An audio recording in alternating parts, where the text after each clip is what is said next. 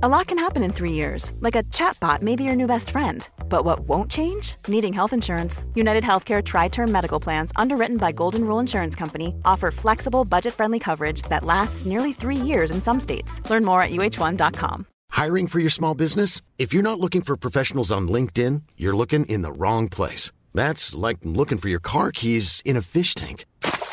LinkedIn helps you hire professionals you can't find anywhere else, even those who aren't actively searching for a new job but might be open to the perfect role. In a given month, over 70% of LinkedIn users don't even visit other leading job sites. So start looking in the right place. With LinkedIn, you can hire professionals like a professional. Post your free job on linkedin.com/spoken today.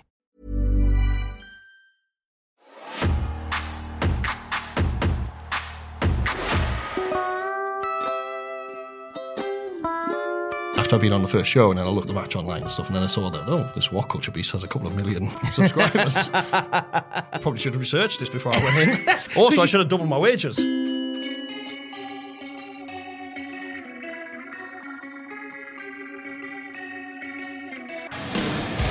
Fighting out of Newcastle upon Tyne, he weighs in tonight at 225 pounds.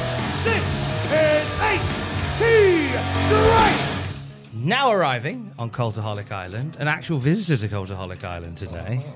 Welcome in, HT Drake. How you doing? Not too bad. How are you, my dear Tom? I am doing lovely, thank you, mate. Good. Thanks for doing this. Like, we go back years. I was remembering today the first time we met. Yes, I remember that. Do you remember it too? Clearly, we were at a show that shall not be named. Oh, we shall not be naming that show. It was particularly awful.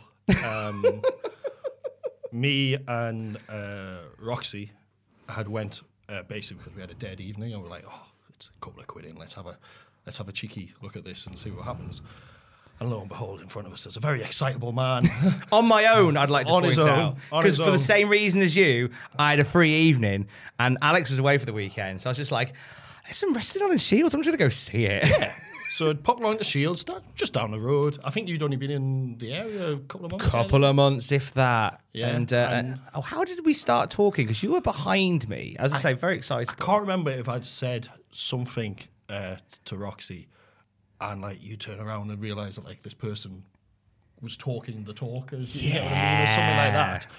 And then we just got nattering for ages, and I was trying to basically say, listen, honestly, it's not all like this around here. There is good wrestling, believe me.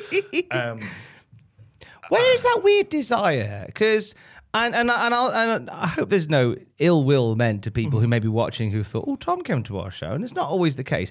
Why is there this weird little passion sometimes to go to a wrestling show that might be a bit crap?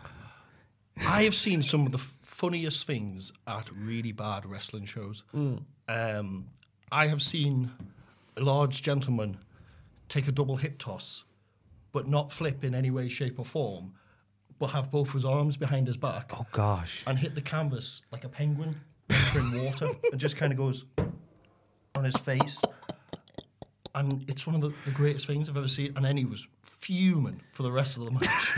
Absolutely livid. Because you must see stuff that muggles like I don't see. Oh, yeah, there's a lot of little nuances and things like that, but that's all kind of forgivable. Because I'm not one of these people who's like, you have to do it properly or not at all, kind of thing. If you want to be a weekend warrior, be a weekend warrior. It's fine. I understand, like, not everybody's going to make a living from this. Not everybody's going to be, a full-time or even, like, a part-timer in terms of, like, it's half of your living or something like that. I don't expect that. If you want to wrestle once a month and have a laugh with it and make it fun, as long as you're safe, I'm easy. But I can forgive like little bits and bobs and stuff like that. I watch my matches back and I'm like, what an idiot. I should have done this or I should have done that, or I'm lazy there, or I'm obviously just, I'm not thinking about that. I do that all the time. But some things are just so bad. They're brilliant. And there's a joy in watching something that we know is a bit crap. Yes. It's like when you're... Okay, so recently I was had a night and we were looking for a film to watch, and we saw Buffy the Vampire Slayer. Not the series, the film. Oh, There was a film before the series. Was there? It is absolute dog shit. but it's brilliant. Yes! If you fancy a laugh, it's about an hour and 20 minutes. Believe me, it's not wasted. There's a whole company that do films like that. I want to say they're called Asylum. And they make films that are sort of... They look like Hollywood blockbusters. Like, it won't be Transformers, it'll be Transmorphers. Yes. And it looks and has a story that's akin to it, but it's really low budget, really low quality. But I am just in awe. Some of them are brilliant. Yeah. But this one's on Disney Plus. So it's an official. It's not a knockoff. It is Buffy the Vampire Slayer. It is licensed and all that. Oh, so it's an official one? It's wow. licensed a lot. And it roughly, vaguely follows the same story. You know, she's a high school cheerleader, all that kind of stuff. And then, like, discovers she's the chosen one, the Slayer, and all that kind of stuff. And then is, like, taught. But it's just so bad. It's very early 90s, very cringe. Every other word is rad or wizard or something like that. They're trying to just be a little bit too cool. And it's phenomenally shit. Love it. And Disney Plus is actually loaded with stuff that's a bit shit now, Oh, which is nice. Now we've had about a year or so of Disney Plus. They've started to bulk it out with the garbage. Some would say bloated, but it's bloated with some absolute gems. Bloated with If you can't find a gems. good film, find a terrible film, and you'll still have a fun night. But we are here today to talk about good wrestling. Good wrestling. Well, wrestling that means something to you, because whilst we're going to talk about all sorts of things today, you and I, Mr. Drake, do I call you H? Do I call you Howard? No, I always call you Howard. Just call me Howard. I said call you Howard. We know each other for ages. Everybody knows my name's Howard. Everybody knows your name. But yeah, I've been announced far too many times as Howard for it to matter now. So while we're here, Howard, there's loads we want to talk about, because what's nice is that there'll be people who'll be listening and watching this today who will go, WCPW guy. Vicious rumour, but yes. Vicious rumour. And I know you've done interviews and stuff where you talk about it, but we want to get into the weeds on other things as well as that today. Yes. But we'll get into all of that. That's fine. But we want to pick 3 wrestling matches while we're here for you to watch while stranded on a metaphorical desert island. Now, Yes. you can take Buffy with you as well if you wish. That's fine. But one viewing was enough time. so we're going to go through your 3 matches over the course of our chat today. What would you like your first match to be for your island? So my first match, this represents what I really like in wrestling, the kind of wrestling that I like or what I like to do. And it's RVD versus Jerry Lynn, ECW, Living Dangerously, 1999. Now, they have had some absolute bangers. Now, the thing is, you can pick pretty much any one of their matches, and they are absolute bangers. They have unbelievable chemistry.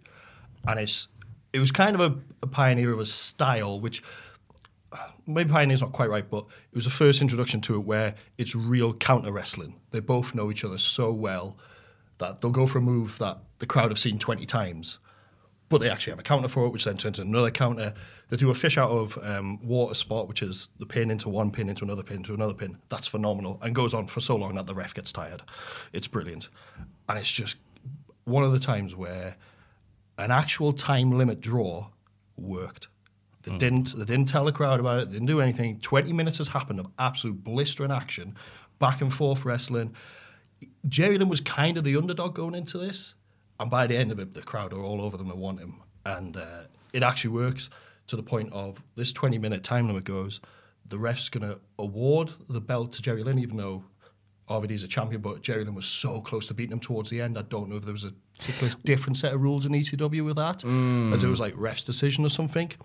But even Jerry Lynn's like, no, I want to win it properly. I want 5 more minutes. The crowd wants 5 more minutes. RVD wants 5 more minutes. They have the 5 more minutes. You see the Van Dominator, which comes from a nice little switch with a chair and stuff like that, and RVD wins it. But like massive props to Jerry Lynn. He's over as hell after that. Whereas going into it, he wasn't that hot. It's just one of those things where it was just an unbelievable match, and it's kind of wrestling I like. And if you ever watched me wrestle, you might have noticed that I do a lot of RVD's shit. I was going to ask you, what in particular from that match do you borrow on the regular? So I don't directly steal anything, but there's a couple of things that are quite similar. So RVD does a big diving thrust kick off the top. I do a springboard spinning heel kick almost every match. RVD does the Van Terminator, which most people will call a coast to coast. He sits them down in the bottom, puts a bin or a chair on them, goes from the opposite corner, climbs the ropes, and does a long drop kick. I do where I put them on the top rope, so they're hanging over, as they feed up and they're like, they kind of go, oh, me crotch, like that, the head's out. And I do a springboard drop kick. Similar but different. It's called tying crossing. The tying crossing, apparently. Do you know how I know that? Because you made that Because up. I named it. I never name any of my shit. Tom has named all of my moves. Basically, I feel like through our friendship, I've been given carte blanche to go, I'll make up a name for this. Yeah, I have a submission called the only ones I did make up the name for was the Pangel of the North. And it's a particularly awful name. I like Pangel of the North as a name. It's stuck. It's a fun little one. RVD was an early influence for you in wrestling, but it was actually you weren't into it until high school. Because I know your friends were the ones that got you into it through the power of Sky Television. Yeah, so I was I was one of those households. I didn't really have Sky and stuff like that, and I knew of wrestling, and I definitely knew of it because I remember even when I was quite small, like 5 or 6, that one of my friends had a wrestling ring with the figures and stuff like that, and I would play around with them. But I didn't have any wrestling figures. I didn't watch it on TV. You know, my era is very much late 90s, early 2000s. That's when I got into it. So we're talking teenage years for me. And yeah, it was mainly, I didn't really get into it until I went to high school. I saw some friends who had it. Like, they'd give me tapes and stuff like that. And one of my friends he was one of these people who was a big wrestling nerd. And he had all of your ROHs, your Noahs, your ECW tapes, and that's the wrestling I got into, and then I got into WWE. Right. So you discovered what wrestling was, and then you went to the nerd for the good shit. So I knew of wrestling, and I was talking to my friend about it, and he said, "Oh, this, that, and the other was cool." And I basically watched this and gave me, I can't remember what it was. It was probably ECW because that was what he was mad on because we were too young to watch it. We were naughty. And it may have possibly been Living Dangerously 1999. Who cares? And it was phenomenal. And I was like, "Give me more, Bri. Come on, give me the good shit." What was Howard into before wrestling? I was big in Transformers when I was a kid. Nice. I liked a bit of Transformers. I think I had G.I. Joes and stuff like that. I played a lot of really nerdy Japanese video games. I had a lot of Final Fantasies and Breath of Fires and Suikoden and stuff like that. Which out of those three was the definitive one for you? Oh, Final Fantasy has stayed with me forever, but I think probably one of the best RPGs I've ever played was Breath of Fire 3. Nice. Which is quite a random one. So what would that have been? PlayStation original. So is Breath of Fire, is it the one that has sort of the SNES style graphics? So yeah, it was still pixel art. Yes. Then. I think there was SNES era games. So there was Breath of Fire 2 I'm pretty sure was a SNES one. But what I really liked about it was had dragons in, which is again something I was into as a kid.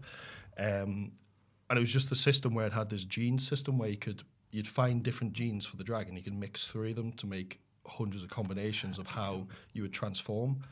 And there was loads of secrets in there, and the way it was set up, the story. So the story goes from when you're literally a child, so you have like a kid version of yourself. Big nasty stuff happens, and you end up with an adult version of yourself. And a lot of the characters that you interacted with have both kid and adult versions and stuff. And it's a very long story in it. So how much of your free time would you have spent playing games like Breath of Fire? I had friends and I went out. I even played football a lot and stuff like that. But what was weird is I'd play football a lot. Couldn't stand watching it. Absolutely couldn't stand watching it. Was that because we're primarily in Newcastle United, a lot up here, and it's sometimes difficult to watch? Yeah, the last time I gave a crap about Newcastle United was when Kevin Keegan was in charge.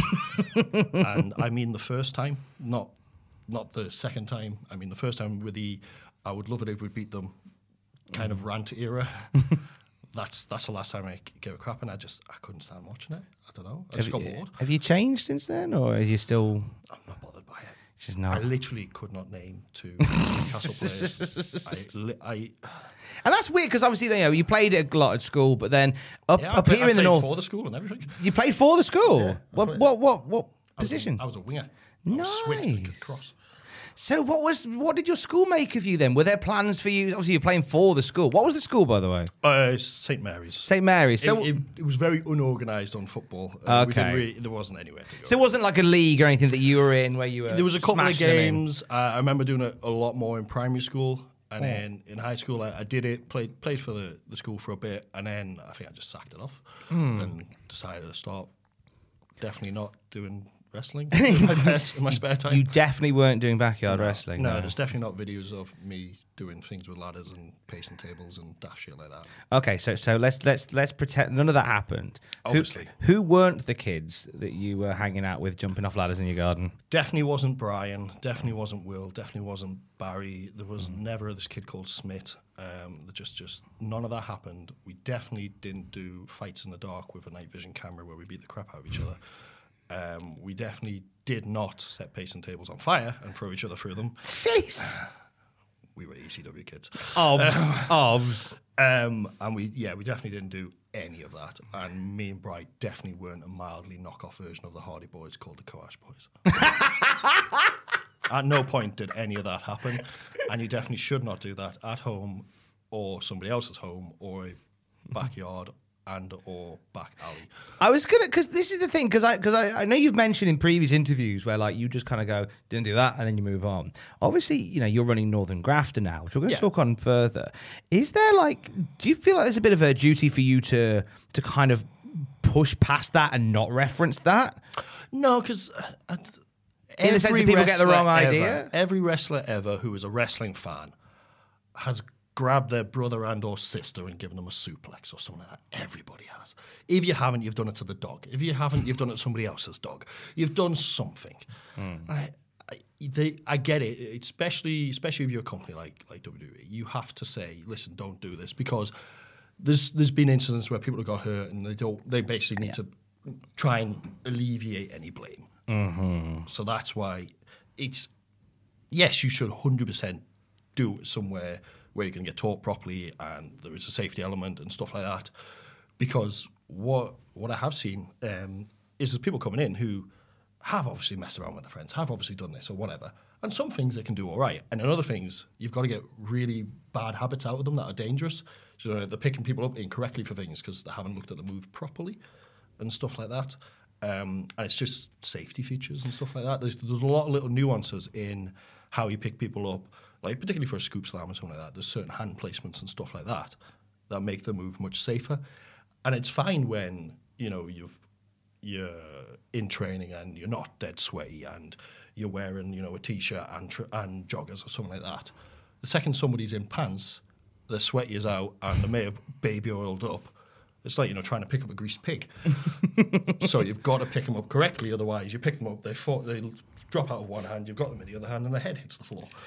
We saw that in action. You did a video for our sister channel, Triple Jump. Vicious Rumour as well. Vicious Rumour. There's a bit where you're teaching them how to take and receive a suplex. Yes. And then again, you watch it, and it's everything you talked about there. It's the hands in certain places. It's the arms in certain places. It's the movement, so all of that was taught. But then, as you say, it can go wrong. Yeah. Like the time where Ashton gave you a brainbuster. Yeah. So she gave up about a third into that move, which is fine. But the thing is, people go, "Oh, that was horrible." It was completely fine. I was fully aware that there was a fair chance he was going to bail on that move. There was a big, massive, foot-thick lump of foam between me and the floor, and if you look at it, I brace because I see it coming, and I brace and I take it on my arm instead of the head. Yeah. And that's literally, she could have done it, but she lifted, and she didn't even admit herself. She just bailed and went, "Oh, I don't know what I'm doing." And just sat down. Now, to be fair, it looks like a pretty cool brainbuster. Which is phenomenal brainbuster. Fine by me. It looks pretty nasty. Who knew that Ashton Matthews taught on the King's Road? She just skipped the first couple of months in training and went straight to the deadly stuff. But no, it was fine, and stuff like that happens in training. That's why we have the big mats, and that's why I would... If I believe they can, I'll take the first ones because I know how to protect myself. I know how to do whatever. But say if I had a full class there and I had somebody who was very small but was an advanced trainee and I knew that they knew how to take the move and be safe, I would have got her to do it on the smallest person first because she would have been more confident. Because obviously she sees me, I'm obviously considerably bigger than her, and she's like, "Oh crap, there's no way I'm going to be able to get her over." But Pete, who was probably smaller than Aston, could. Yeah. And it was just a little bit of confidence of, "Oh, I can do this." So if she came back 100% She will be able to suplex me. There you go. Or she can brain bust me properly. I will teach that as well. I actually thought, just one more thing on that video, like out of 3 there, they all threw themselves into it. I thought Peter Austin was kind of grabbing it. Pete went for it. Yeah, there was he was running the ropes and the suplex and stuff. I feel like he got it. Yeah, well, obviously the whole video is a laugh. Obviously, when they're struggling with weights this big, it's fairly obvious that they're not really struggling. It's a work, brother. It's the vicious rumor which I've said several times already. Vicious rumor, it may have been a work. It's a work, brother. It was a work shooting. Vicious rumor. I'd like to think I'm not actually a bell end as well. Well, that's why we're here. If you're a bell end, you wouldn't be here. Well, how could be? It'd just be. Knocking things over. Hey, worth sticking around for just in case. So you're not deathmatch wrestling in your back garden. You're not doing that. I have never done that in my garden, anybody else's garden. Nope. I definitely didn't when my parents went on a holiday, steal every mattress in the house, put them in the living room, and just had a massive barn. That's fine then, because we definitely didn't play a game called Cannonball Z where we jump off this bookcase. And you'd have to get progressively further away with your swanton until the point that you couldn't make it, and you just absolutely murder someone. So how far did you get from your swanton playing Cannonball Z? My swanton was about a mattress and a half. Look at you. It's not bad. I mean, I was lighter then, considerably. Was lighter. it a case of going, of that final one that you hit, going, I don't want to try anymore? Or was it, I'll give it a go? You murdered the person. Right. What it was the person on the floor would get progressively further away, and you'd have to clear them. And my friend Bri was I've mentioned him a few times. He's not a larger gentleman. He's a very thick gentleman. He's one of these people who've got like thighs like this, just naturally. He's just a heavy set, very strong guy. And when he landed on you, my lord, did even with a mattress and a pillow on top of you, if you were lucky, you felt that. And then we've got Will, who is a very tall, very slender, giraffe-like person because his neck's literally like that long. It's ridiculous. He wasn't so bad if he landed on you. And then Barry, who's similar to Bri, but a bit smaller, but he just landed on you on purpose because he was a bell end like that. No, he is a bell end. Was there ever an instant when your folks came back and realised what you'd been up to? Oh, I've been rumbled many a time. Oh, right. What was the giveaway? Was it like all the mattresses back on properly, or why is this vase broken? Well, we once... this is a confession. We once smashed a window. Ooh! We once, in Fights in the Dark, we smashed the front window. But we've actually got away with it until this day, because I'm going to admit now. We actually got away with it because my parents were out. We smashed the window. I think it was Barry had put Will's arse through the window.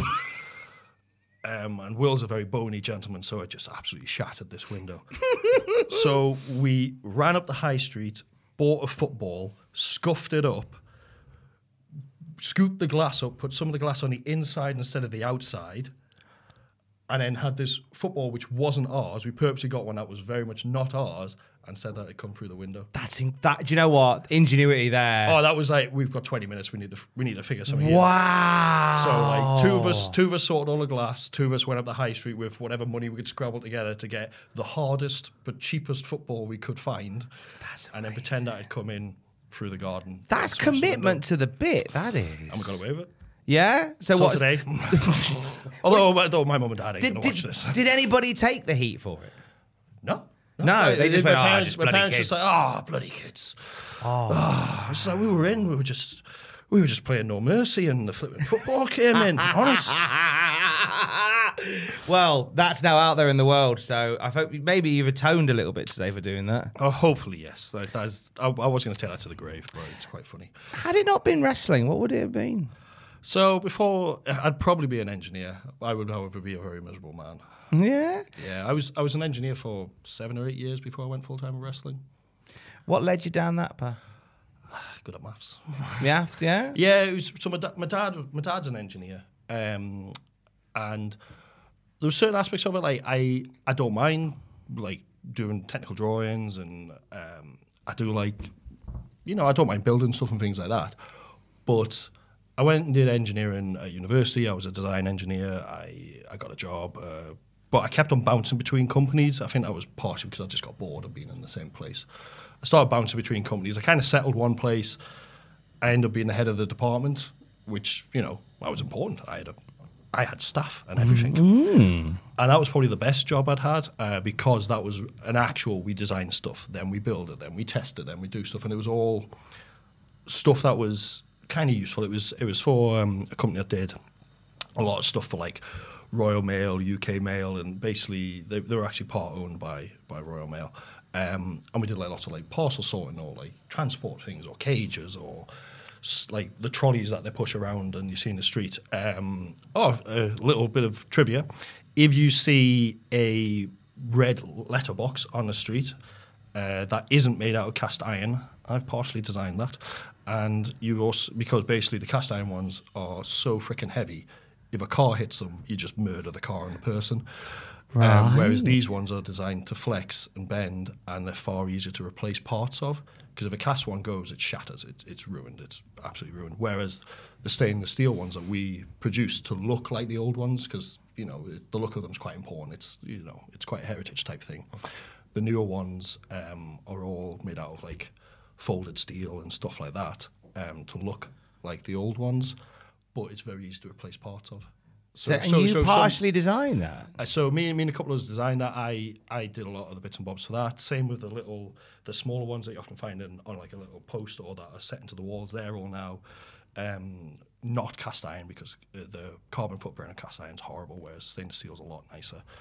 And it's just a lot easier to replace parts of and stuff like that. But you say, it sounds so intriguing, like the fact that you're able to come up with something that is kind of revolutionise seems like a strong word, but like change something so fundamental. Yeah, it's just one of those things. So post boxes are the way that they are. Have been around for hundreds of years. Like there's a lot of collectors for them because they are really nice items and stuff like that. Even my mum and dad have a small one in their house. But yeah, you get collectors of the old, like especially if it's like a King George one that's like really old. They're tens of thousands for like a good one, and people collect them. So that was another thing. People wanted to nick the old ones because they were worth so much. Because they were worth so much. Yeah. So what people would do is they'd set up the cones around them, put on a yellow jacket, make it look like they're a workman who are refurbishing it. And they're not. They're stealing it. But they're freaking 1.5 tons or something. The old ones, they're so heavy. There's almost with something like that, you almost like it's wrong because theft is wrong, but it's like you almost want to applaud them. Well, that's a hell of a job to steal something that heavy. So to install them, it's a couple of men in a small crane. There's a couple of blokes in a van trying to like lug it out with flipping pry bars and bits of steel and just kind of lug it out and then manhandle it into the back of a van and worry about cleaning it up later. That's incredible. incredible. It's like when people steal ATMs. There's a hell of a lot of effort goes into that. But ingenuity, it's wrong as hell, but ingenuity. So what you said, like, had you gone into engineering, you'd have been miserable. Yeah. So my thing is, I couldn't live being stuck behind a computer doing documents because I changed job to like a subsea oil and gas company, whereas like oil and gas hookups and stuff like that, and all I did was sit behind a computer doing documents, being sick of my life. Right. But it was also engineering. It's like a lot of industries. It starts out as it's 37.5 hours a week. It's not 37.5 hours a week.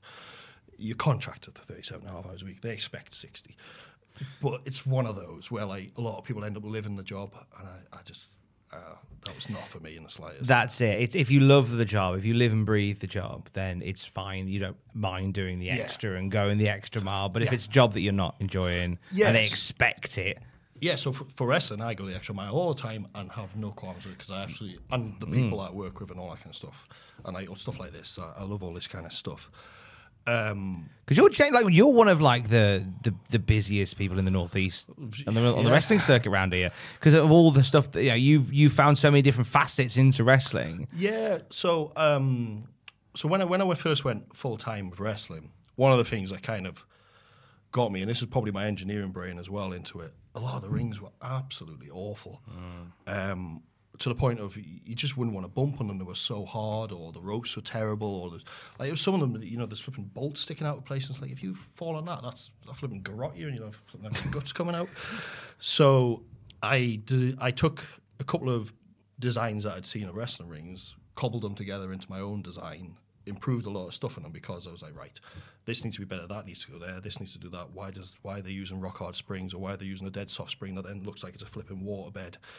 So I then designed a wrestling ring, and the first ring that I've made is still used to this day and is largely considered one of the best ones in the country. So there's a lot of places that book you all around the country for the wrestling rings that you make. Yeah, I'll be the first to admit that if I didn't have that wrestling ring and I hadn't made it as good as it is, I probably wouldn't have a lot of the bookings that I do have.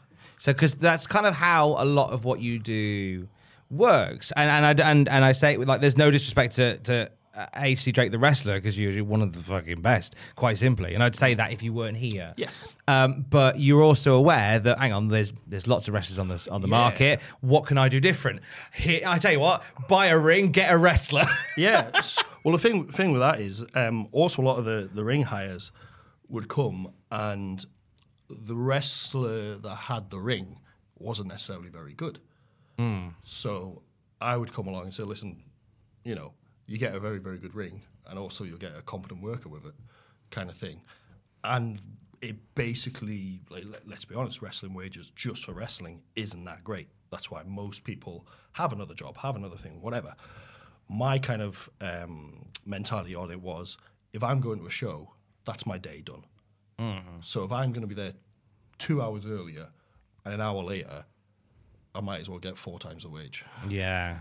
I've still one whole day. On a few occasions I've been with you, we've travelled around, but I'm not the road, brother. Yep. And there's been occasions where I've helped with the ring and taken part of the ring, and I always learn a little something from you whenever we do it. And there's one little bit of thing that's a bit of knowledge that stayed with me, and it's from a show that you and I did in, I want to say 2018. Okay. And it's a tiny little bit of thing. It was something you told me about tables. And I was like, that's why, and I thought of that. And obviously, if I start telling this story and I'm kind of showing too much of how the sausage is made, possibly, please stop me, and we can remove it. Go for it. And you said that you supplied tables. Yes, I make purposely certain strength tables. Yes, so they do what they do. You don't have a Matthew Botchamania moment. You do not want I am the table. Nobody needs I am the table. I am the... But after a show one time, you were looking for the bolts.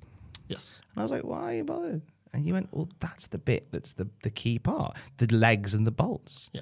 I can replace the wood, and I just used the legs. I was like, that never even crossed my mind. I just thought you went, more tables. Yeah, so... it sounds so silly to a non-person like me. But I remember you said that, and for some reason that lived in my head, and I went... Oh yeah, that's quite clever. That. Yeah, if you think of what a folding table is, it has to be a folding table. You can't have non-folding tables. No, they have to fold. You need the whole slidey in and flip the table over. You need all that. That's part of the bit. So if you think of it, the complicated and expensive bit is the legs. So use the legs again, because if there's only so much you can charge for something that's going to get used for 30 seconds in a match. It might get set up and forgot about and then come back later. But generally, people aren't willing to pay several hundreds of pounds for something that's going to get used once. We're given that a set of legs is about 90 quid. You need to get a couple of uses out of them. Yeah. Because otherwise the table's far too expensive. Whereas the wood, the stuff on top, that's considerably cheaper. You just replace that. You just reuse the legs, reuse or whatever. Which is why... when people put the legs against stuff and they end up crunching the legs, I am livid. If you want to upset Howard, that's how you do it. You just bump through the legs and you and I will have a problem. But these are things that you're not necessarily taught when you're getting into that line of work. Yeah, it's something I was never taught. I just basically, I'll be totally honest where I came from. So What Culture were buying packs of 3 tables that were... proper tables that you would use at, catering or whatever. And then we'd have to do certain things to allow them to break because they were far too strong. And then they just throw them away. And I was just like, I was chucking them away at one point, and I went, I'm having them legs. Because the legs were perfectly fine. I'm having them legs. And then I took the legs. I ended up with about 8 sets of legs, which have slowly been killed, so I had to buy more. But anyway. So yeah, like I got my legs for free because What Culture were just throwing them away. We'll talk about the What Culture stuff and among other things. We've sort of jumped around a little bit there, but just that the table thing just stayed in my brain, and I wanted just to point that out. Yeah, no, are you hot, by the way? I am always warm. You're always wham, aren't you? I am always Leave that bit in. A bit Ed, George. it's fun. A bit of George and Andy, as they would say. A bit wham. There you go. Let's talk about your second match. All right, so second we've match. got Rob Van Dam and Jerry Lynn from Living Dangerously. What would you like your second one to be? So my second match is very predictable. This is my childhood. Is the TLC from Mania 17. Nice. And this is just what teenage Howard H.D. Drake would be tripping balls at. Absolutely tripping balls at this match. It's just action start to finish. Loads of tables, loads of chairs, loads of mad stuff. 3 of my favourite teams, Edge and Christian. You've got the Hardys, which Course Boys were definitely not remotely associated with. And you've got the Dudleys, being them damn Dudleys. And it's just the epitome of overbooking, but it works. You've got all the shenanigans. You've got everything, shit hitting the fan everywhere. Then you've got a little Spike Dudley gets involved. The Edge and Christian have frickin' Rhino come down and flipping gore somebody through a table. And then Lita comes down and she's involved as well. So you've got the core teams, then you've got the extras, then you've got all the mad stuff. And it's just ridiculous. It's brilliant. A lot of the TLCs are brilliant. And this, I think, was the second one, maybe. This is where I'll reveal my wrestling knowledge is pathetically bad. It is awful. I have no idea who won King of the Ring at any year. I bet you do. I'm awful. You can ask me. We've done a question show, like a quiz show before. And I'm sure I was terrible. I was terrible at my own wrestling. I didn't even know who I won certain belts off in my own career. I am awful at it. But I got my own question wrong on one of them. Did you? Yeah. Which one was that? Was that Question of North? It was Question of North, wasn't it? Possibly. Yeah. The quiz show we used to do at the start of North Wrestling. Yeah, the question was who I won the Calling Spots title off. And it was the first ever Calling Spots champion was me. And I couldn't remember who I won the title off. It was Kirby. It was Martin Kirby. Martin Kirby. But I only found that out after I got the question wrong. I imagine we do so many. They all just blurs into one big sort of globule of wrestling. Yeah, I do see a lot of wrestling. Can you remember where you were, though, when you watched that TLC match for the first time? I'm pretty sure we actually watched it at Bry's, at my friend Bry's. Because he would have... So his mum was pretty good with, having us stay over and watch the pay-per-views late and stuff like that. And he had the channels and all that kind of stuff. So yeah, I'm pretty sure we put in a little bit of money each or something like that and ended up watching it at his. That's a fun night though when it's all with mates until one of them beyond one in the morning. Well, that's the thing. His mum was sound. She was great, and she would get us in flipping, pizza or chicken or something or whatever. Would sit eating with pizza and watching Mania. That's the dream. Brilliant. That is. Where were you at? So at this point, was this whilst you were getting the mattresses out and your folks were away, or were you a bit further along at this point? There was a lot of crossover. So I started wrestling training really quite early. We found this random wrestling school that was running out of a little community centre. It was IWF. Back in the day, there was 2 in Newcastle. It was IWF and WZW. But it was one of those horrible, rubbishy things where if you went to one, you weren't allowed to go to the other and stuff like that. That's still something that's quite prominent. Yeah, it's old mentality that I hate. I absolutely hate that. So, yeah. So anybody who does go to Northern Grafter, you're allowed to go wherever the hell you want. Go wherever you like. And by all means, do it, because, if you want more ring time, if you want to learn... I'm not so arrogant to think that I'm, going to teach you everything you're ever going to want to learn in wrestling, but I can give you a good start and I can certainly give you a good foothold. But if you want to go and train somewhere else and get some ring time, or if there's somebody you want to go and do seminars with, or you want to wrestle somewhere or whatever, do it. Yeah. You don't owe me a contract, you don't owe me nothing. So why do you think that? Where is that mindset from? I think it was very much just protecting your own kind of thing. Yeah. Because trainees and money was always a bit scarce in wrestling. So once you had a group of trainees, it was kind of we don't want them, to seeing if the grass is greener elsewhere kind of thing. We just want to keep them to yourselves. And it was definitely to the detriment. It was definitely detrimental to me, because I didn't end up going and training elsewhere for a long time. And it kind of meant the first 5 or 6 years whilst I was wrestling was pretty much wasted. Why was it wasted? Just because of was this the So school that you chose? There was some good things about the school. It was definitely some good things, but in hindsight, looking back, the training elsewhere was better. The opportunities elsewhere were better, and I really should have travelled around and went to other schools and did other things, because I started training when I was 13 or 14. I had my first match when I was 14. Is that allowed? Is there any actual regulation in wrestling? And this, I think, is something that continues to come up in conversation, like in 2022. Yeah, so this is something that it's been attempted in the past, but it's a usual one of those things like those who are running it, they kind of looked like it was a bit like, but what says that you get to pick and choose who can and can't do this and stuff like that? It's one of those things. It's weird because there's no governing bodies, there's no, association and stuff like that. Anybody can run a show, and when we do mean anybody, I find it terrifying that if today I decided, you know what, Tom Campbell Wrestling Alliance, I could by the end of the day I could have a company set up, I could have a ring, I could have a sports hall, and I could book some wrestlers. But the difference is, I'm fairly certain that if you did it, you would book people who know what they're doing. Yeah. I mean, So you would be all right. I hope so. But the fact that I could do it and I've got no real credential. Don't lean on that He's table. so angry. He's broke the table. I told you. You're not having the legs off this, pal. Is this of a certain strength? Can't have the legs.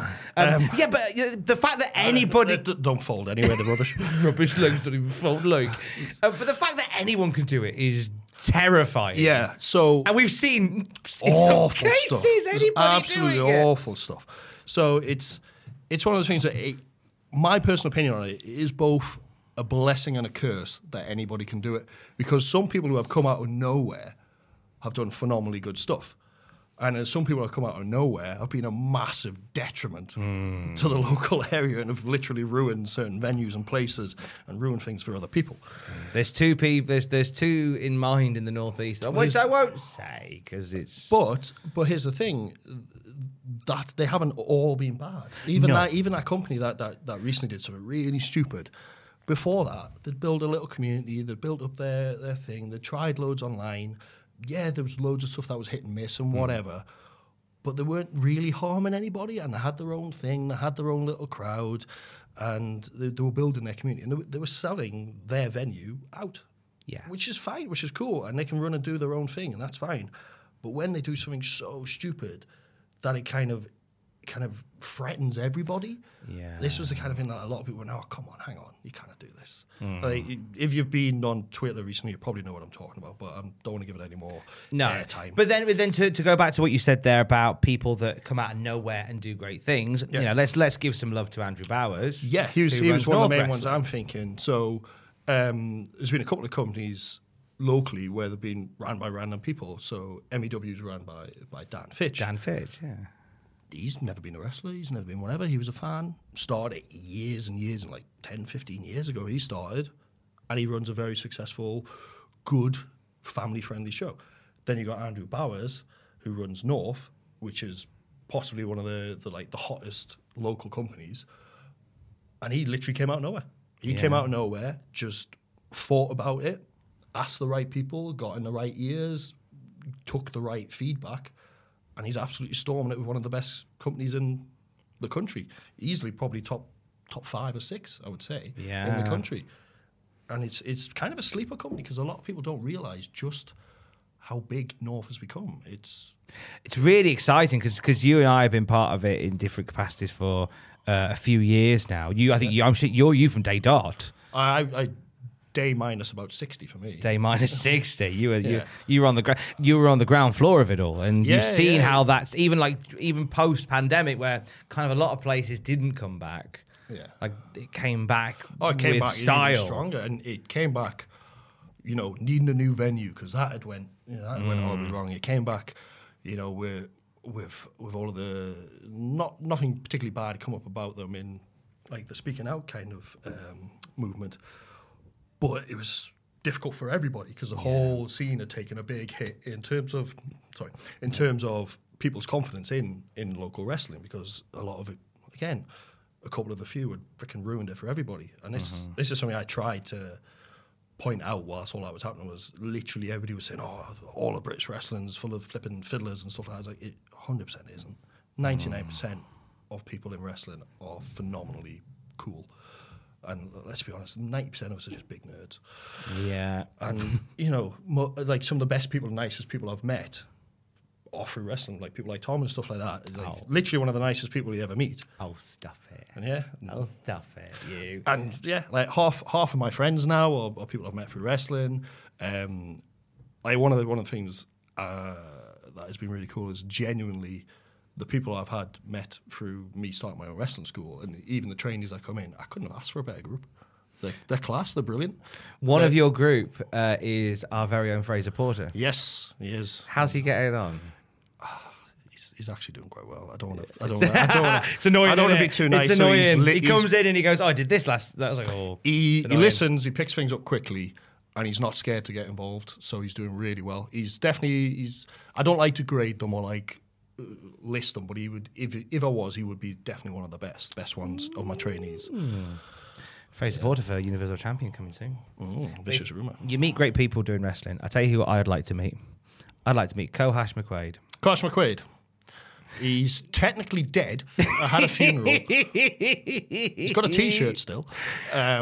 This was your name. Now, obviously, you mentioned earlier about the Kohash boys. Yeah, so where's this was Kohash come from? So, right. Come on! Kohash. In the weeds, let's go. So, this came from a really mad thing. I don't know why, but it was. If you go back in the day of wrestling, it's always me and my friend Bri. So me and Bri, I don't know what we were doing, but we used to stick on the radio whilst we were like playing games or whatever. Alan Robson's Night Owls. Oh, Absolute local legend of radio. the Flashing Blade.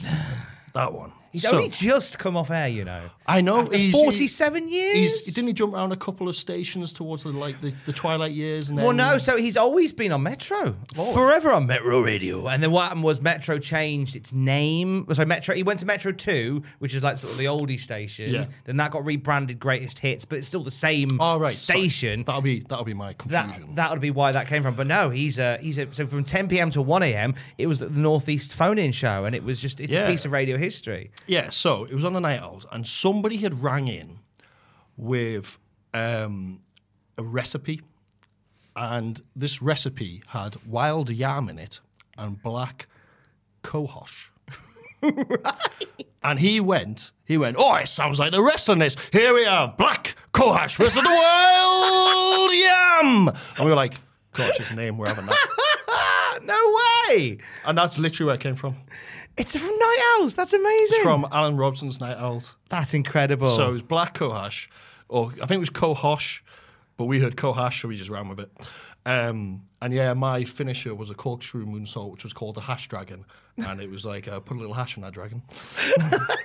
Because we were naughty children. And we thought that was really cool. Doing the cheeky drugs. Well, we didn't really do them. We just wanted to be cool to reference them. We weren't cool enough to find that stuff. So where's McQuaid from? So, this is from a very brief period of my life. So, Kohash for the Kohash Boys, and then I, for a very brief period, did a PGCE in teaching. Okay. This is during my I hate engineering, I'm sick of my life, jumping between jobs. Right. Kind of thing. So I did a PGCE, not even a year, because the only thing I learned in that PGCE is that I really hate kids. I don't actually hate kids. I just hate trying to discipline kids. Like, one of my favourite things about my job is I get to be horrible to children on a regular basis. And it's expected and encouraged. It's brilliant. But there was a trying to teach. Clip that off.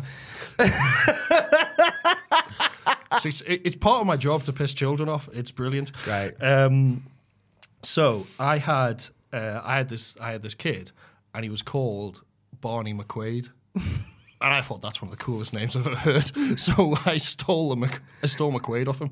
And because I dropped me, Brian stopped wrestling. He was doing music, and he was doing pretty well with it. And I was still wrestling. It was like kind of my thing. and I was a solo wrestler, and I was like, oh, I kind of need to change up the name. So I became Koash McQuaid for a while. And then I dropped the Koash and I became Tyler McQuaid. And it was like Tyler McQuaid, the rock and roll renegade. I had like a long furry coat. I had like leather pants, and I was like, it was like a throwback of like Poison and like flipping Motley Crue kind of style stuff. Because I had really long hair, like almost down my arse long hair, which nature took from me. But anyway, Did you know that, if you don't mind me asking, like, when did you know that nature's taken my hair from me? usually every morning when I looked at the pillow. Oh no! It was just what it is. It was kind of mid-20s it happened to me, and it was just one of the things. It was thinning out, and what kind of solidified it for me was I'd been in a match somewhere, and my hair looked okay, but the second there's bright lights above you, just all pretense is gone. Oh, no. Any illusion is gone, and like there was pictures and footage from this match. I was like, I can't use any of that. I just have to bite the bullet here. So I bit the bullet, did it, grew it kind of back shorter. The shorter length helped a lot. May have tried to use certain products to increase hair growth in men. That does not frickin' work. Oh. But anyway, did all that, caffeine shampoos, all that kind of stuff. And it was all right. And then I just went, sod it, buzzed it. And I got used to it in about a week and went, yeah, I'm fine with that. Yeah, because I can't imagine you not, without with hair now. Like, I've always ever known you with it. Well, most of my known wrestling career has been with the buzz cut. So, most people know me as that. And I think I probably look better with it. Looking back at pictures, I look terrible. There's so many. I mean, there's so many people that it's like I'm reaching a point now where there's people I went to school with. And there's pictures, there's one lad in particular who I see, and he's at that point now where he's got like the sort of the eagle head on his head. So he's got hair around here. And there's just part of me that just goes, just shave it. Yeah. I'm kind of like with us lot, we're all right, I think, because our dad's got quite long hair. Yeah. But I always kind of feel like I'd be like you, where I go, if I could feel this is taking longer to wash my face in the morning, I'm just going to go, whoa. Get it away. I think that's a Harry Hill joke. Yeah, it is a Harry Hill joke. Yeah, somebody's finally spotted it's a Harry Hill joke that I stole. He says, how did you notice? I noticed I was going bald because it took me longer and longer to wash my face in the morning. It's a Harry Hill joke. It's a great Harry Hill joke as well. Harry Hill, he's class. Oh, bro, somebody's finally putting that out. Yeah, I've got a thing for badges as well. I love a good badger, and it's from the Badger Parade. Make haste, for the parade is in but half an hour. And the one time the parade actually happened. It happened once. Once in about 200 episodes. It was such a good show. TV Burt was great. And that was the Harry Enfield and Chums was a different thing. Was it just the Harry Hill show? I think it was just called the Harry Hill show. And then he used to do something daft, like it was higher than a loin steak. Oh no, it's a chicken breast or something like that. Which was like play your cards right, but we'll cut some. Marlon Brando, Suzanne Dando. That's how we remember. You always got to have a system. And the Channel 4 controller. Yes. Who would try and make them mainstream, and they were like nothing. You had Burt Kwok on there from Tenko, which is a very random. Which I didn't appreciate the true comedy significance of until I was older and watched Tenko. I was like, I get now why this is wonderfully funny. I reckon there was enough jokes in there that only about 8 people would get. But there was enough of them that you'd eventually get everybody with at least one. Yeah, it was scattergun jokes, wasn't it? And it's just ridiculously stupid, but just fun. And I can't remember that much of the show now, but it was brilliant. I remember there was flipping rubber chickens involved and daft stuff and lots of random things. It was brilliant. There was a book they released, and it was and I had it for years. I've lost it since, but it's like a Harry Hill annual, and it's all the jokes and stuff from the book. I've got a Harry Hill joke book. Have you? Which is just full of like just crap jokes, but they're perfect. There was one bit in there which might have been in the joke book as well, where he said. He said, ring your local pizza place and ask them, do you have pizza balls? And they say, what's that? You say, they're little balls of dough with cheese and tomato inside. When they say they don't have it, you hang up, you ring the next pizza place and ask the same thing. Then do it again. Congratulations, you've just invented a meal. Yes. If you ask enough times, they'll put it on the menu. Everybody will go, everybody's talking about it. It's the wrestling shyster trick. It's great. When did Koash McQuaid become HT Drake? I am not entirely sure. Yeah, because the great thing is on Cage Match, there's a great bit of bullshit where for a while, because normally, right, Cage Match is pretty on the money with stuff. pretty on the money. Not perfect all the time. It got me in trouble once with Zach Gibson when his weight was listed wrong on there. And he was angry about that for me. I've got a serious qualm with a certain company about that, but we'll talk about that Yeah, really? Oh, talk about it. Get in. We'll talk about it afterwards. Yes! We will talk about it on this, but we'll cover your point first. But you were listed on Cage Match's Brother Drake, which is a completely different wrestler. Yeah, it's some guy in Germany who was in what I'm guessing was a ministry-style faction where they had like a religious cult leader, and one of them was called Brother Drake. So apparently, I debuted in 2009 in some German company as Brother Drake. Congratulations, mate. That's I mean, great it was to only know. 10 years after I actually debuted, but so technically, just to go into this, technically I'm a 3-decade wrestler. Well, look at you. You're like Keiji Muto. My first wrestling match is in 1999. You're like a Geordie Keiji Muto, like. I swore there. Or did you with a handspring elbow? When the fort comes in. The time crossing will come along. There you go. Do that. It'll be fine. So you don't know when Koash became HC Drake? So there was a company CRW. I think this was about 2007. I was still Koash McQuaid, and then Tyler McQuaid. Does Barney McQuaid know? I don't know. I have no idea where Barney McQuaid was. I think a year 9 kid when I was doing my PGCE. In God knows what year. So excited at the thought that maybe Barney McQuaid goes, oh, I love Desert Island Graps. I listen to this. Oh, yeah, I remember Howard. He used to be a teacher. Mr. Drake, who took you very briefly for engineering materials like design and technology and stuff. Cheers, Barney. There you go. You were the only kid I actually liked. Well done. The rest of your class, pack of. What can I say later? So we don't know when. We know what the kids are, but we don't know when. It was the. Would you say CRW? Yeah, so it's Complete Revolutionary Wrestling, which is when I'd been engineering for a little while and started to look back into wrestling schools and stuff like that because I wanted to do it on the side. So I'd had a bit of a gap where I'd went to uni and stuff like that, and I'd dropped off it a bit, and these places are kind of half shut down and stuff, and it disappeared a bit. So there is a gap in my wrestling, and then I went back and I found this place CRW and started doing bits and bobs with them. And I was Koash McQuaid and then Tyler McQuaid for them. I think Tyler was very brief. I think Tyler may have only lasted a year or so. And then I can't remember what happened. I think I just kind of potted on, and I decided when I cut my hair to change. Right. Because I was like, I can't be a rock and roll renegade with a skinhead. Let's just. fresh And start. I was doing this kind of thing where I thought, I'll go much more serious and brutal with my wrestling. Because I was a heel most places. I was like, right, I'll go with my real name because that's how little bullshit I'm going to have. So I went with that. And I don't want to say Howard. Not going to say what the T is because nobody knows Drake. There's a running thing where people have tried to guess. Is it Timpani? No. Oh, I tried it. I actually have a lot of middle names, but we'll not go into that. Oh, really? This has been revealed before on the North. It has been revealed on the North podcast. You should go listen to need find to. out what that answer is.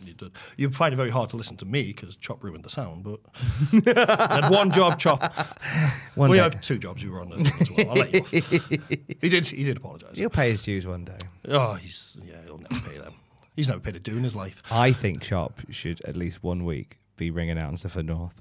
Bowers is going to be furious for me putting this in. What if? I would love that. What if somebody couldn't come last minute and we had to get shot? Yeah, what if, eh? What if Bowers? He's going to hate me for putting that in because I'm really pushing for it as a thing. I think he'd be great. I think He'd be brilliant. the problem is. I'm in the eye of the storm now. He'd be brilliant fun. No, the problem is he People does the shout music. for it. He does the music, so you have to go, and enter the ring. Oh shit, I've got to run back in. Get on an iPad or something. And, yeah, you'll need a. You can do it on Wi-Fi these days. You kids have got technology. I'm sure you can do a Bluetooth or something. Do I it don't on know. a Bluetooth. It'll be fine. So the name change. I think the name change came when Yeah. I buzzed my head, and that would have probably been maybe 8 years ago. Right, that kind of is the timing. You mentioned uni there. What'd you do at uni?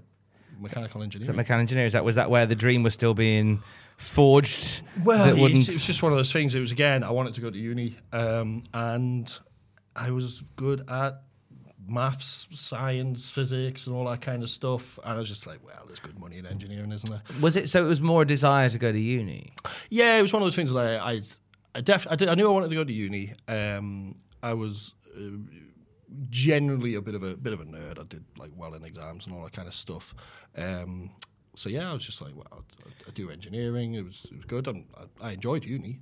I wasn't the most diligent of students. I was drunk for most of uni, but that's fine. We all were. Yeah, I was drunk for most of uni. I think I did wrestling bits on the side as well at uni, just staff stuff. And then afterwards, when I got a job and stuff, that is tiring. Getting a job is tiring. Which uni was this, though? Well, I'm really boring. I looked at Leeds, I looked at Sheffield, and end up staying in Newcastle because of wrestling and loads of stuff with my mates and stuff like that, and other misses. That makes sense. That makes sense.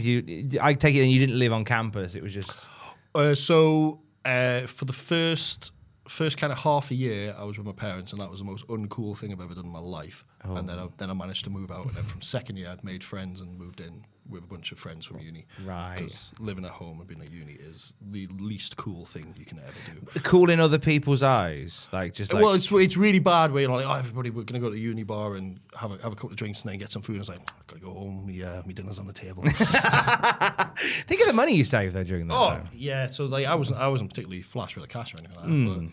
But yeah, my parents obviously helped and stuff like that, and I've never wanted for anything kind of thing. I'm quite lucky in that sense. What have your parents made of sort of like the fact that they watched you going on to get into the world of engineering, and now you're doing what you do now? Like, what's the conversations like at the dinner table when you go home?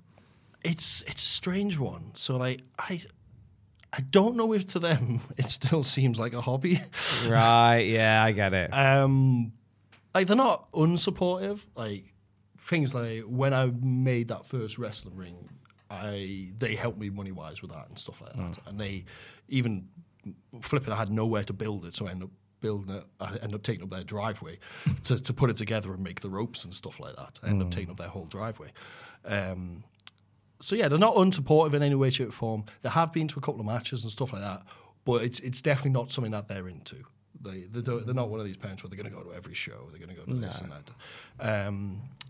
I don't know. I think it's one of those things where I probably will, when I call it a day on wrestling, I probably will have to do something to do with engineering to make ends meet. But I'd rather not. Yeah, but we'll see what happens. You've got that on the back burner. Always have a plan B. So like it's one of those. Well, I don't know how far out it'll be if things have changed that much, but I don't know. Yeah, we'll see. We'll see. Let's talk about that company you were going to mention. You said we'll talk about it. Oh, yes. So this was getting the height or weight wrong or something yeah, like that. so one of my... Yes. Actually, and you know what? What's nice is that my whole ring announcing thing up here is because of you. Yes. 100% because of you.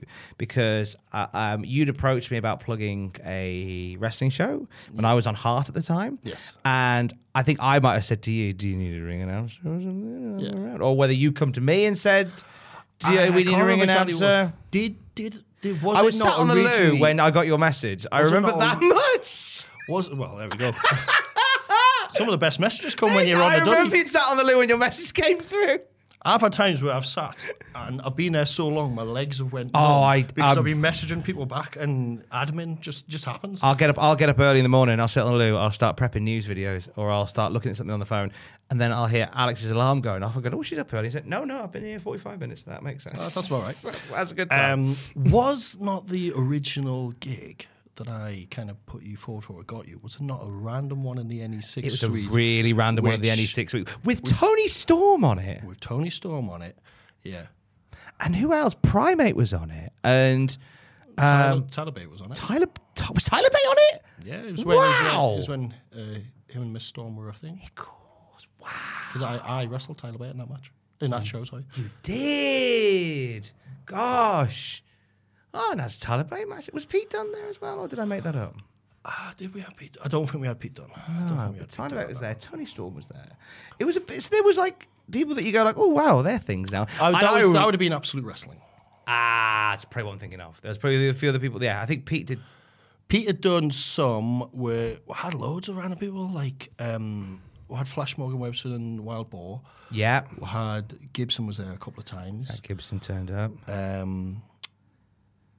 We didn't have. Obviously, Rampage was quite regular there. Rampage Brown was we a had regular. Valcavius on.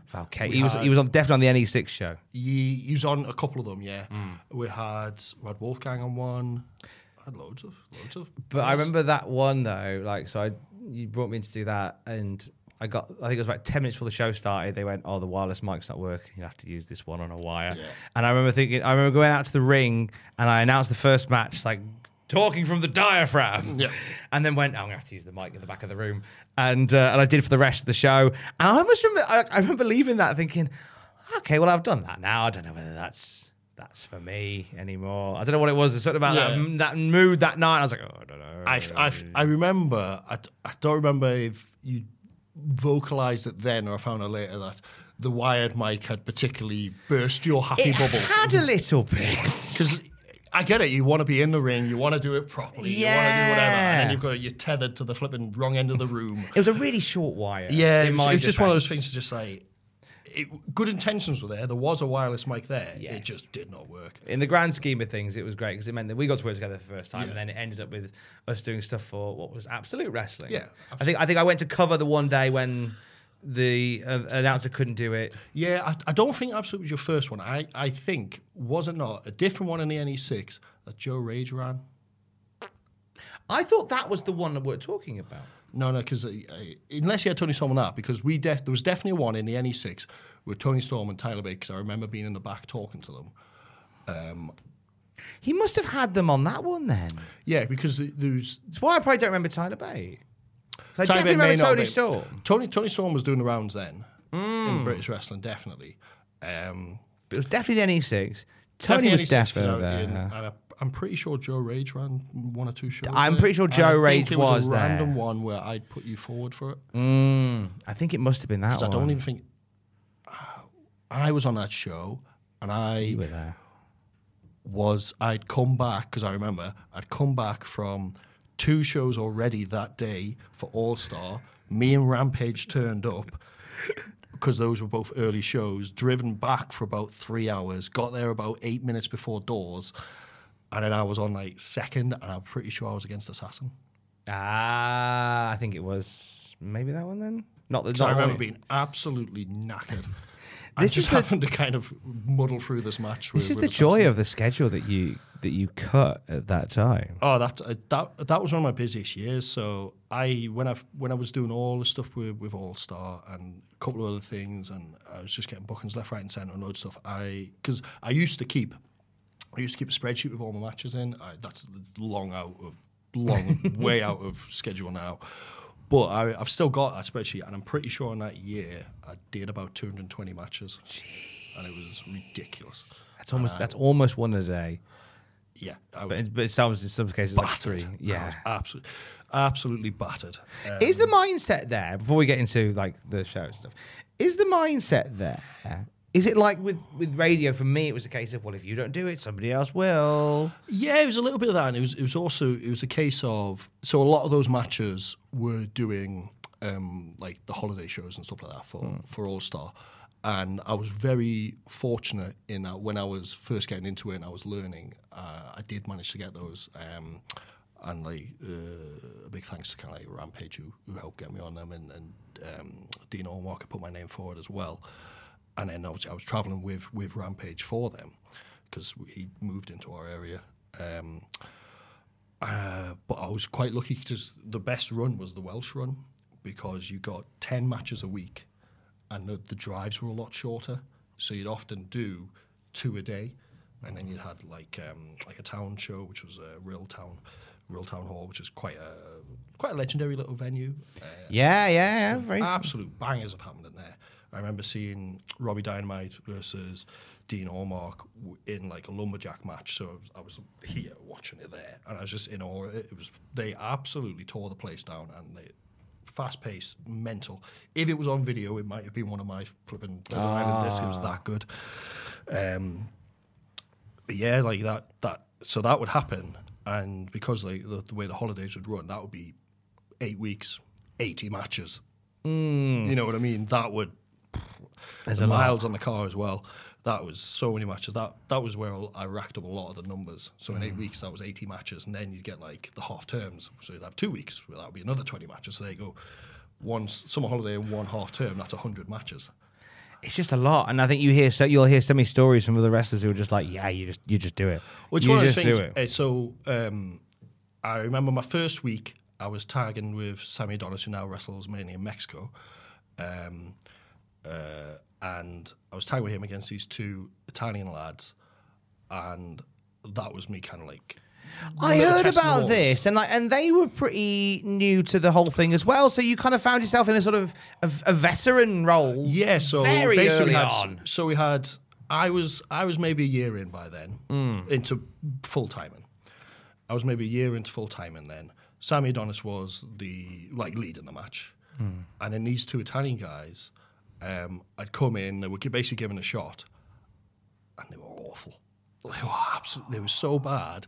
They were meant to do 3 weeks. I think they got sent home on a week and a half. Bloody hell.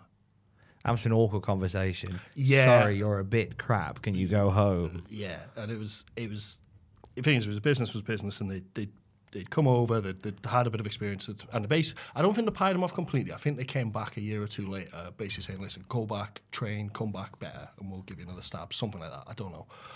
Did you know how notorious they were, for lack of a better term, before your match? No, we had no idea. It was apparent when we were planning it. Right. Because keep in mind, this is very family friendly. Me and Sammy, I was pretending to be American with American flag, and being just obnoxious as hell to kids. And then Give us your American accent. Oh God! Hey, come on, Sammy, get up! Stuff like that. It'd just be over the top, Nice. real rubbish. And it's like, oh no, brother, come on, man! They're getting the flags. Come on! It was awful. get that. It was awful.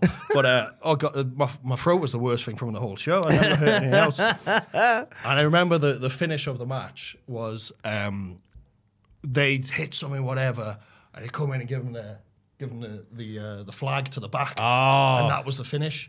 And every time we'd hit the flag to the back, the guy would hit the floor and then get up. And we're just like, Oh. what are you doing? What are you talking about? Keep in mind, we were having 10 of these a week. It took about 6 or 7 before we got the idea of the flags are finished. Stay down. Pretend like the flag's made out of concrete. So you'd hit him with the flag, and then he'd just go. I think fine. it was Sammy would hit. I think they'd hit something on me.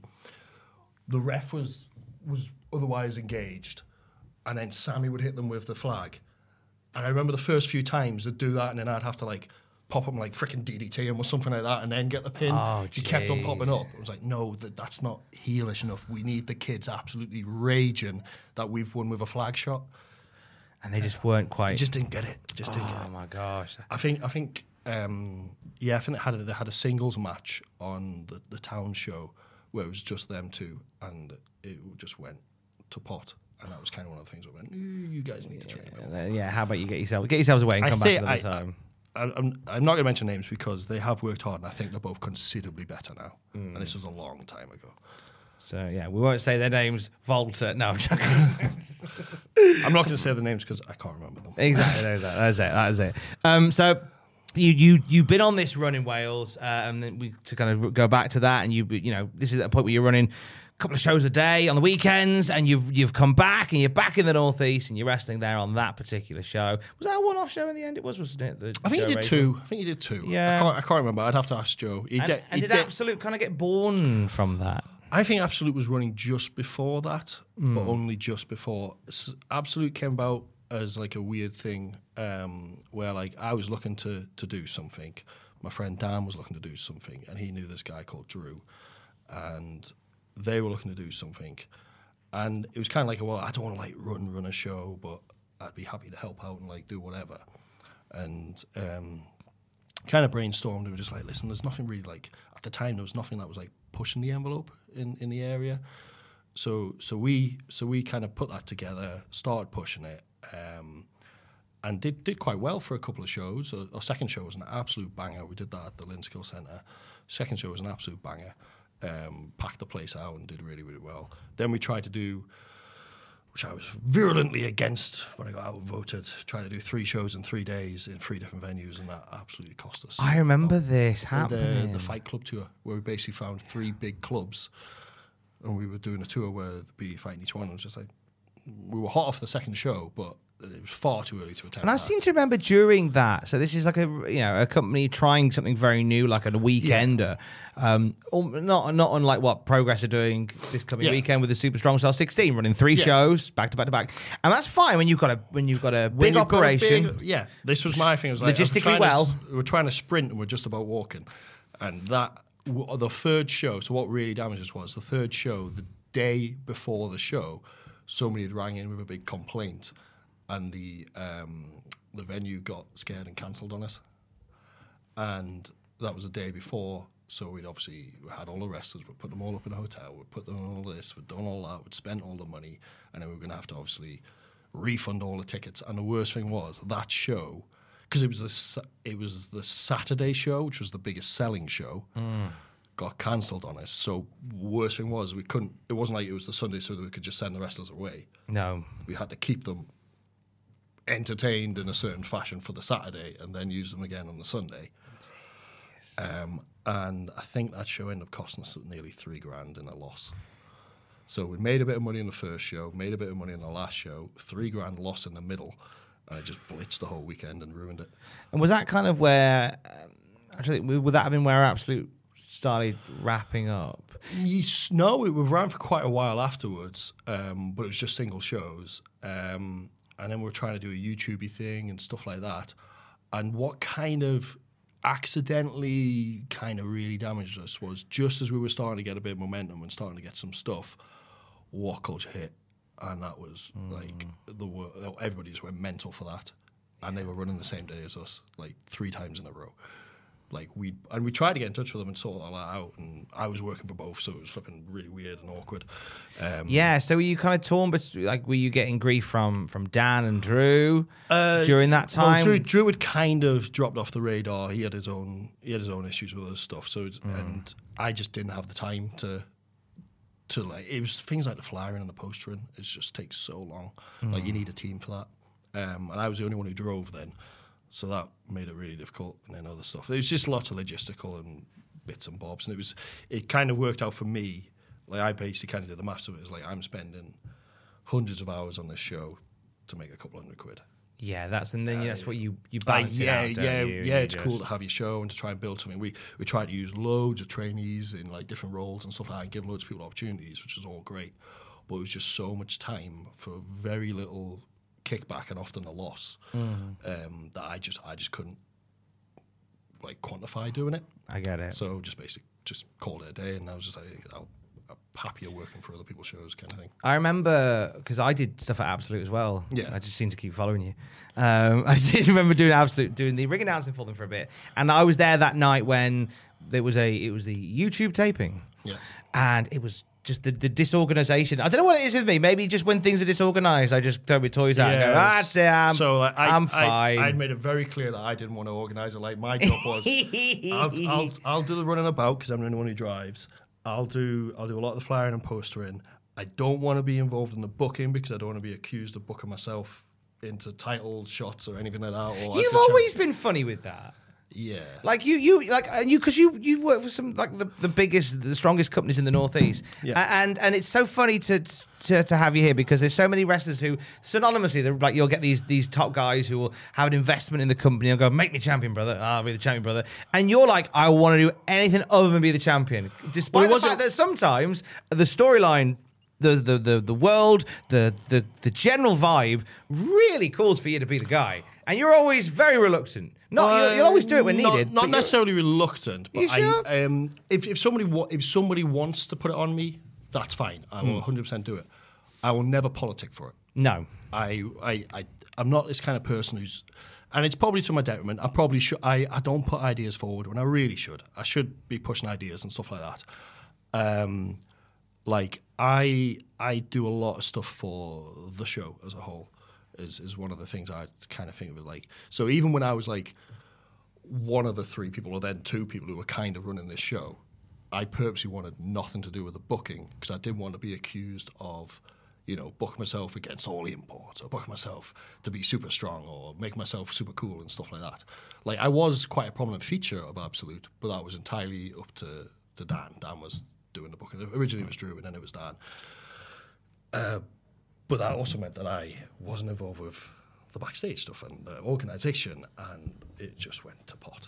Not that I would have done a massively better job. I just think Dan ended up, because he had his own job outside of it, I just think he ended up with a lot more on his plate than he could handle. It felt like it was suddenly a bigger task. Was the YouTube series, was that in reaction to WCPW? We did it first. You were there first? We did it first, and WCW did it with a much more experience of doing it, far better budget, and more presenters and staff and everything. And yeah, fair play. They did really well. They absolutely smashed it in the first couple of months, and then it was actually they kind of, a lot of people kind of go, oh, what happened with What Culture and stuff like that. What happened with What Culture? YouTube happened. Yeah. Demonetized, and that killed their business model. That's I want to dig into that a little bit, because obviously when you were doing it Absolute, but then you were starting to work with WCPW as they were starting. Yeah. What was kind of the temperature then? And obviously things have changed since then. With like all of a sudden you've got the Northeast, which has got its own little wrestling bubble, and now this big YouTube beast has come in and set up shop. It was quite exciting. For me, I wasn't that bothered. The only thing that kind of got me was just like, whether it happened to clash dates long after we'd advertised the date, they'd advertised short notice, but because it had a massive following, half the people who would have possibly went to our show would then go to their show. Bigger name, stuff like that. Fair game. 100% fair game. Yeah. But it was just the timing of it. It absolutely just murdered us money-wise. And then it was just far too much time for it. But it was quite interesting because a lot of people, like, I'll totally admit, I didn't realise how big What Culture was until after I'd been on the first show. And after I'd been on the first show, and then I looked, I'm like, I'll have a look at the match online and stuff, and then I saw that, this What Culture beast has a couple of million subscribers. I probably should have researched this before I went in. I should have doubled my wages. Oh, anyway. You didn't sign a contract, did you? I didn't sign shit. I ain't signing nothing. What was the wrestlers' reaction to WCPW? Obviously, everyone gets payday, but like, you're coming into a place where, like, I mean, with the greatest respects, I'm one of that part of the machine. Now, YouTube people are like the attraction. That's a bit weird. It was weird. So it was quite a strange thing. I think a lot of external companies that they had bought stuff off were assuming it was going to be a kind of like a tongue-in-cheek, we have wrestling, and it was going to be the YouTubers wrestling. So I don't know if people remember, the original What Culture heavyweight title belt was about this big. It was tiny. And the first champion was a man called Big Damo. Clues in the name. That looked like a toy on him. I mean, there's something quite nice about it, because it makes Big Damo look massive. Yeah. So what it was is they'd ordered this title belt, and I think the company had seen who it was or whatever, and I don't know if there was a miscommunication or something with the sizes, but I think they thought it was just going to be like a laugh belt for some YouTubers to pass between them, and that it wasn't a proper belt. Right. And it wasn't going to be for proper wrestlers. Same with the wrestling ring they'd bought. Oh. So the wrestling ring they bought was a training ring, and the company that sent it, I don't know if they do this on everyone, but I remember looking at it going, my God, this is a bag of hammers, this. It had been sent with chipboard for the base. The beams were dead skinny, and half of them were bent after the first show because you've got a man like Big Damo in there. So those who don't know, the ribs are like, we have like the square of the ring. The ribs run across it to the center where there's a spring, and they take a lot of the brunt of when people fall in the ring. And they were bent, and they were falling out after the first show. Jeez. And the chipboard is all fine and well if you're, building a wall and then you're going to cover it with, some plasterboard or plaster it up or whatever. But it's not designed to flex, which is what a ring does. So I don't think they were expecting big, heavy, hard hits on this thing. So after the first show or two, the only thing the boards were good for was mopping up sick, because they were just shattered. There was just chunks of them everywhere. Oh, so one of the I ended up looking after the What Culture ring because I said, listen, guys, you need to do this, this, and this to make this a lot better.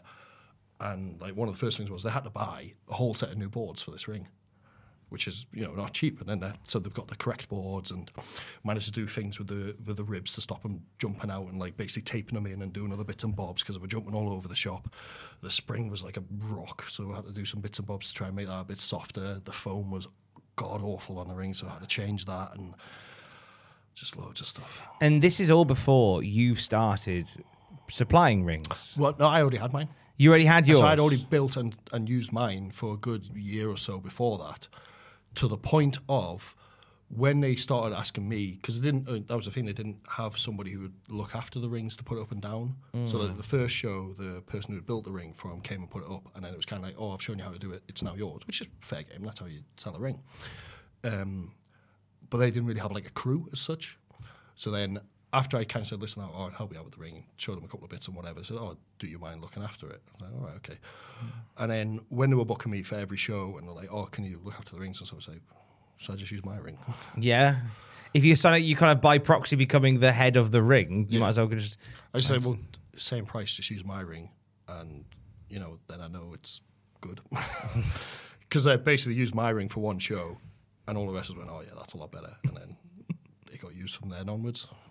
When you obviously you were there as WCPW grew, and it grew super quick. Yeah. And the talent that was coming through was out of this world. Like, yeah, you're running shows at like Altrincham Ice Rink with Jim Ross and Jim Cornette on commentary as Bret Hart talks in the ring, and it's like there was some mad stuff. Like, it was just one of those times where it seemed a little bit surreal. Like, I remember I was in an arena in Manchester. I was really tired, sitting at the top of the arena watching, I think it was Joe Henry versus Kurt Angle, and Steve Linsky's doing a cartwheel in the ring, and I'm going, this is mental.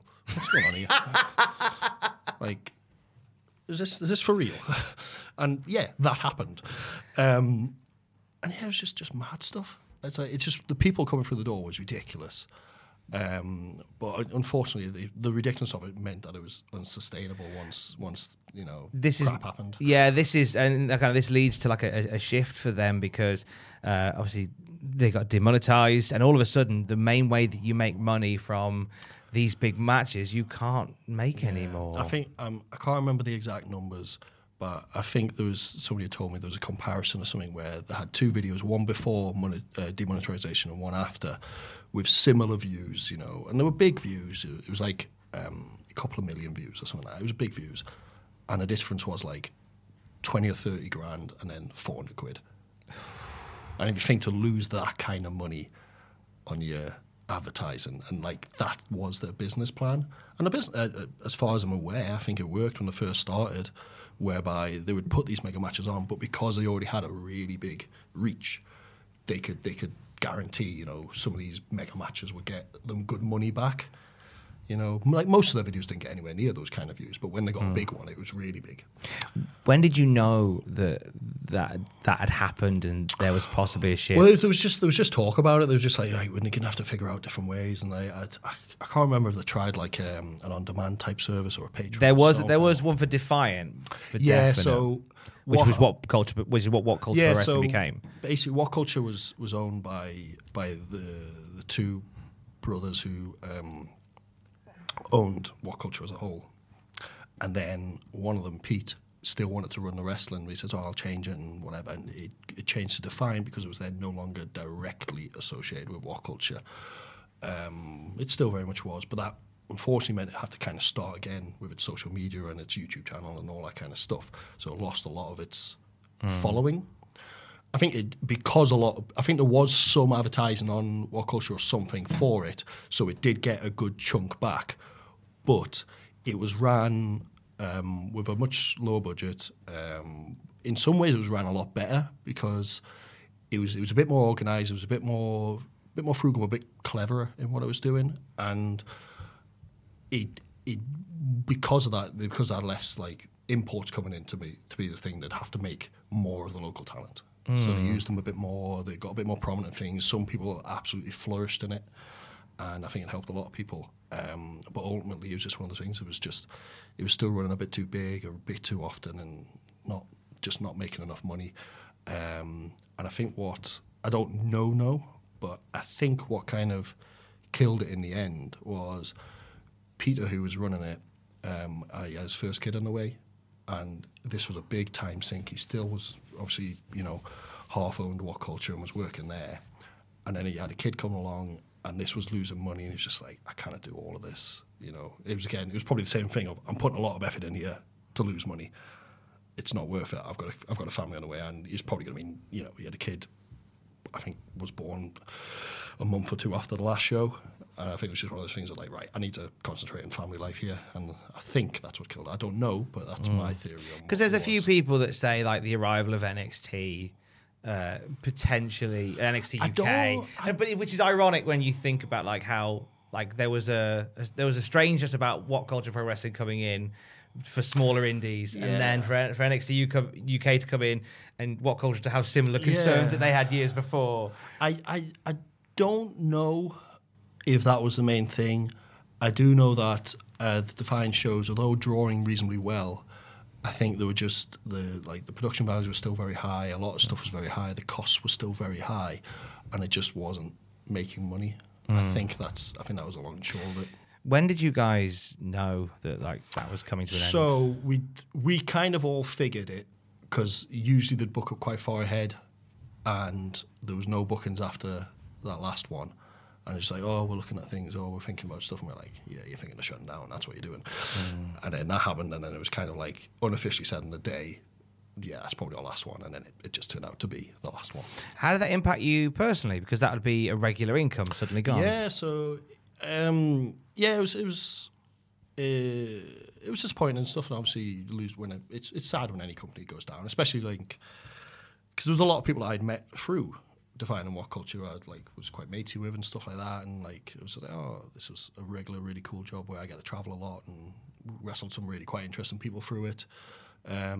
That wasn't happening, and literally I just got a push, my first push. Yeah, that was it, because when Defiant came along, you were getting some mileage. Yeah, and so Defiant came along and started to get some mileage, stuff like that, started to get used, and then it finally, first time, turned face, won the hardcore belt, the eternal hardcore champion, by the way. And yeah, that was it. And it just went by. Yep. And I remember that match, like, it didn't go great, that match. And I wish it went a lot better. But it was one of those things like, I'd done a ring and set up. It was in Northumbria University, so it was up a load of flight of stairs with all of this stuff, and it was absolute arsehole, that ring job. Absolute arsehole. And I was knackered, and I was like, oh, right. Show's starting a bit. Right, hardcore matches, that's whatever. And so, the hardcore matches first. What? Because you're not in the zone yet. You're still haggard from sorting the ring out. I was absolutely knackered. 90% of my matches in What Culture, Defiant or anything, I am absolutely goosed. It's why I lost all the time. That's what I'm saying. It's why I had a very poor win-loss record. I was pre-knackered. Hey, they were going in fresh. I was already like 40 minutes into an Iron Man match. Put it that way. When that went, then was there consideration for you to come away from full-time wrestling? Was there other things that you wanted to do, or no? Not in the slightest. You just pivot and go the second again. I jumped ship from engineering, I wasn't going back. That was it. Yeah. So what filled in the gap there?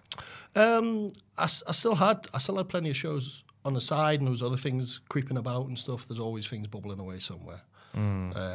And I think I don't know. It wasn't even a consideration. Because by this point, then you were big into the ring hiring stuff and all of the stuff that came with that. Yeah, so I'd also got a very good reputation for the rings, so I was building rings now for other people, and every so often, like, I'd get a couple of them a year, and that would be a couple of grand bonus here and there that helped me get through. But yeah, it was just one of those things that it didn't cross my mind to consider other stuff. You end up going through something similar with 5-star wrestling as well. Yeah, I don't know how much we can go into that. 5-star was interesting. We spoke a few times in the car. I somehow think that you and I were on our way back from a show maybe in Leeds. Quite possibly. And you talked all about it, because 5-star, I think it was just after they'd done the show in Newcastle. Yeah. And I was chewing your ear off about that then. We just didn't have microphones on. Yeah. So again, I kind of came in to 5-star because of a crap ring. Yeah. So just follow the trail of the bolts that fall off the shit ring. if there's a shit ring, I'm somewhere near it. So That's not a slogan you should use on the ring hire thing, by the way. No. So I have a side career in repairing other people's rings. So I'd be... How did that come about, first of all? That? Yeah, like how did you make it into like a...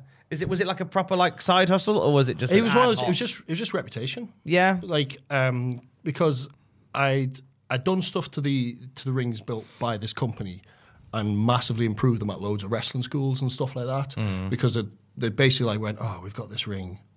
We know yours is really, really good. Is there something you can do to help us with ours? Because our ropes are rubbish, or our bumps are terrible, or the foam's all over the shop. And I was just like, oh, well, I'll come in and have a look. And it just became where I got very used to this other company's design. And there's just a couple of issues with it that are quite easy to fix. Right. So I'd come in, I'd do some easy, quite cheap fixes. Didn't cost them a lot of money kind of thing. And it would massively improve the ring. And then I'd get a reputation for doing that. And then I'd get asked around other places. And then 5-star were basically having a big problems with their ring. Like the boards weren't fitting, loads of stuff were all over the shop, the ropes were pulling through and all that kind of jazz. And I got invited in.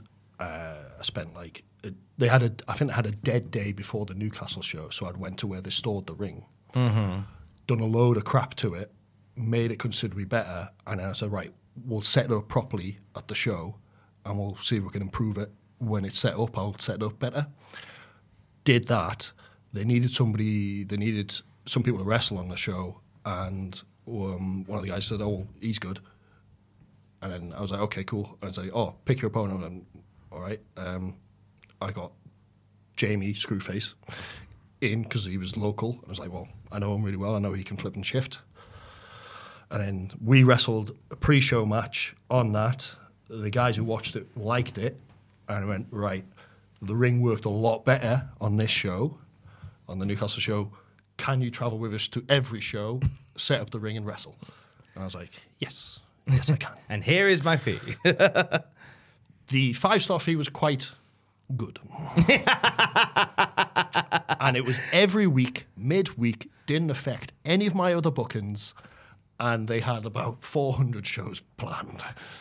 That's a dream. And that was fine with me. Like, literally, so the 5-star money, because the days were incredibly long, because it was a full, long-ass setup, like, the days would often push into 20-hour days.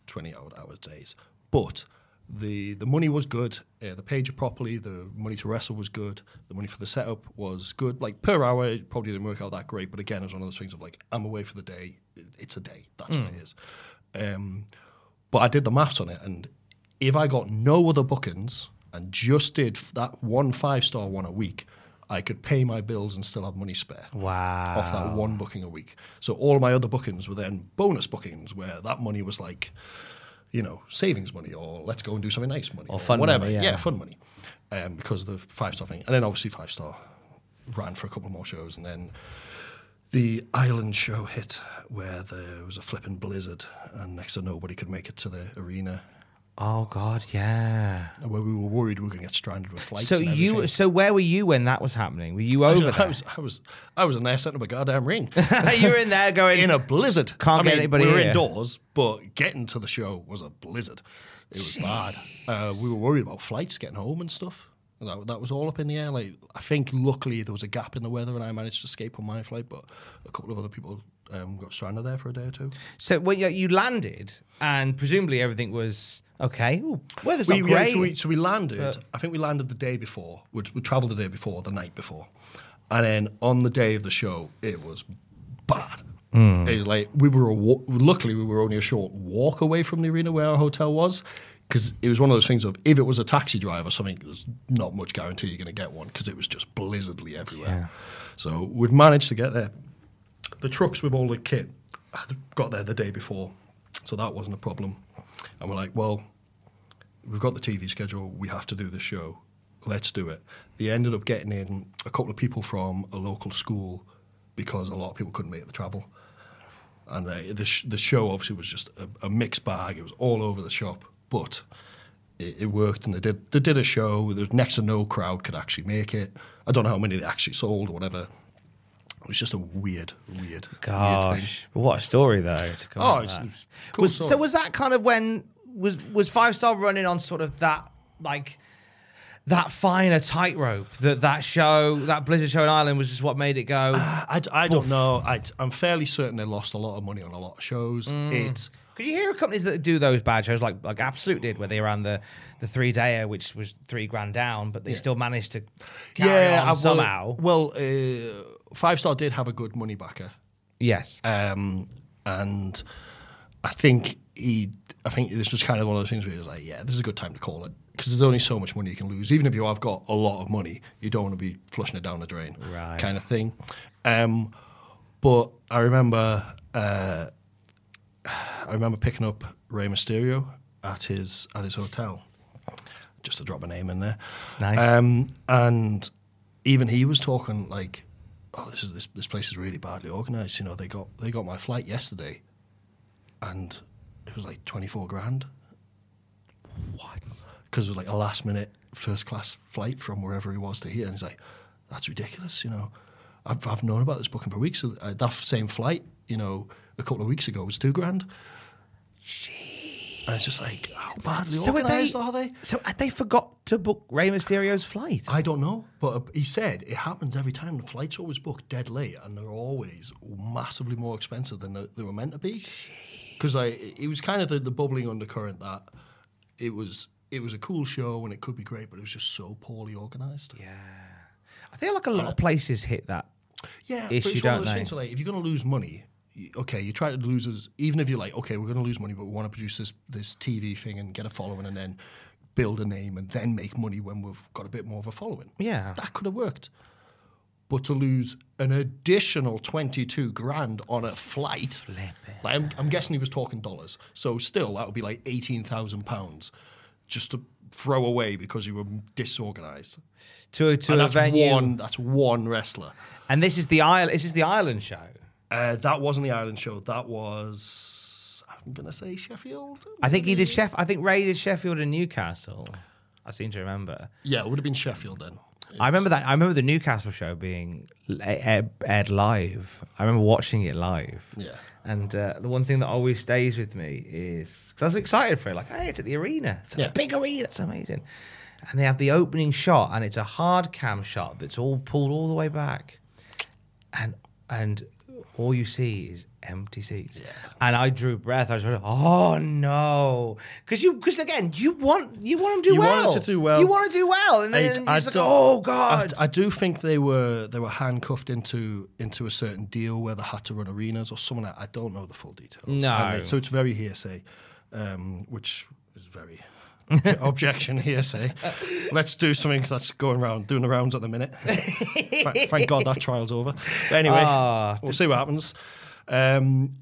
But yeah, you think there was something there that maybe made them have to do those venues? Because the show that did the best and had the best atmosphere and just came across so much better was Portsmouth. Yeah, I heard the Portsmouth one was because it was a slightly smaller venue. So the Portsmouth one, the venue probably had a capacity of about 3,000, and they got about 2.5 in, so it looked good. Yeah, and the atmosphere was there. The crowd were up for it.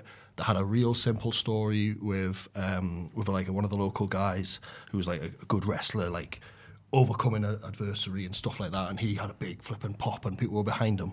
Just simple stuff, and it just made the live show so much better. Having a crowd that was actually full and into it made all the recordings look better, and it just had a much better feel to it. So I think if they had been able to run venues that were like 2,000, something like that, where like, okay, if you get 1,800 in, still looks good. If you get 1,500 in, still looks good. Because that's the thing, at the arena, they probably still had 1,500 people in, but it's a 16,000 seater or something or whatever it is. And then you've got the floor. So it was probably pushing 20,000 people you could fit in there. So 1,500 looks terrible. It's funny how sort of like history will always repeat itself with some of these things, because this is going out just before the Jubilee. It's going out on the first day of our 4-day bank holiday. Mm-hmm. On the Saturday, there'd been announced a show for the Motorpoint Arena in Nottingham. Did you read about this? He has a smile that says that he knew about this. Not only do I know about it, I am doing work for it. Are you? Well, it's not on. I'm aware.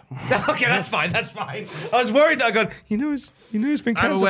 I'm aware. It is being. So if you can't talk about it, then let's not worry about it. It's been rescheduled, but it's up in the air. Basically, the guys ringing around saying who can do what dates. Amazing. So So we heard it's coming back, and it's nice that people still try it and try push. To still bring these big shows in, and it's hoping to learn. I'm also going to put out there. I'm aware of this match as of about 25 minutes before coming here. I was notified of this. Oh, so you know the match you've got? No. I was notified of it being rescheduled. Right, fair enough.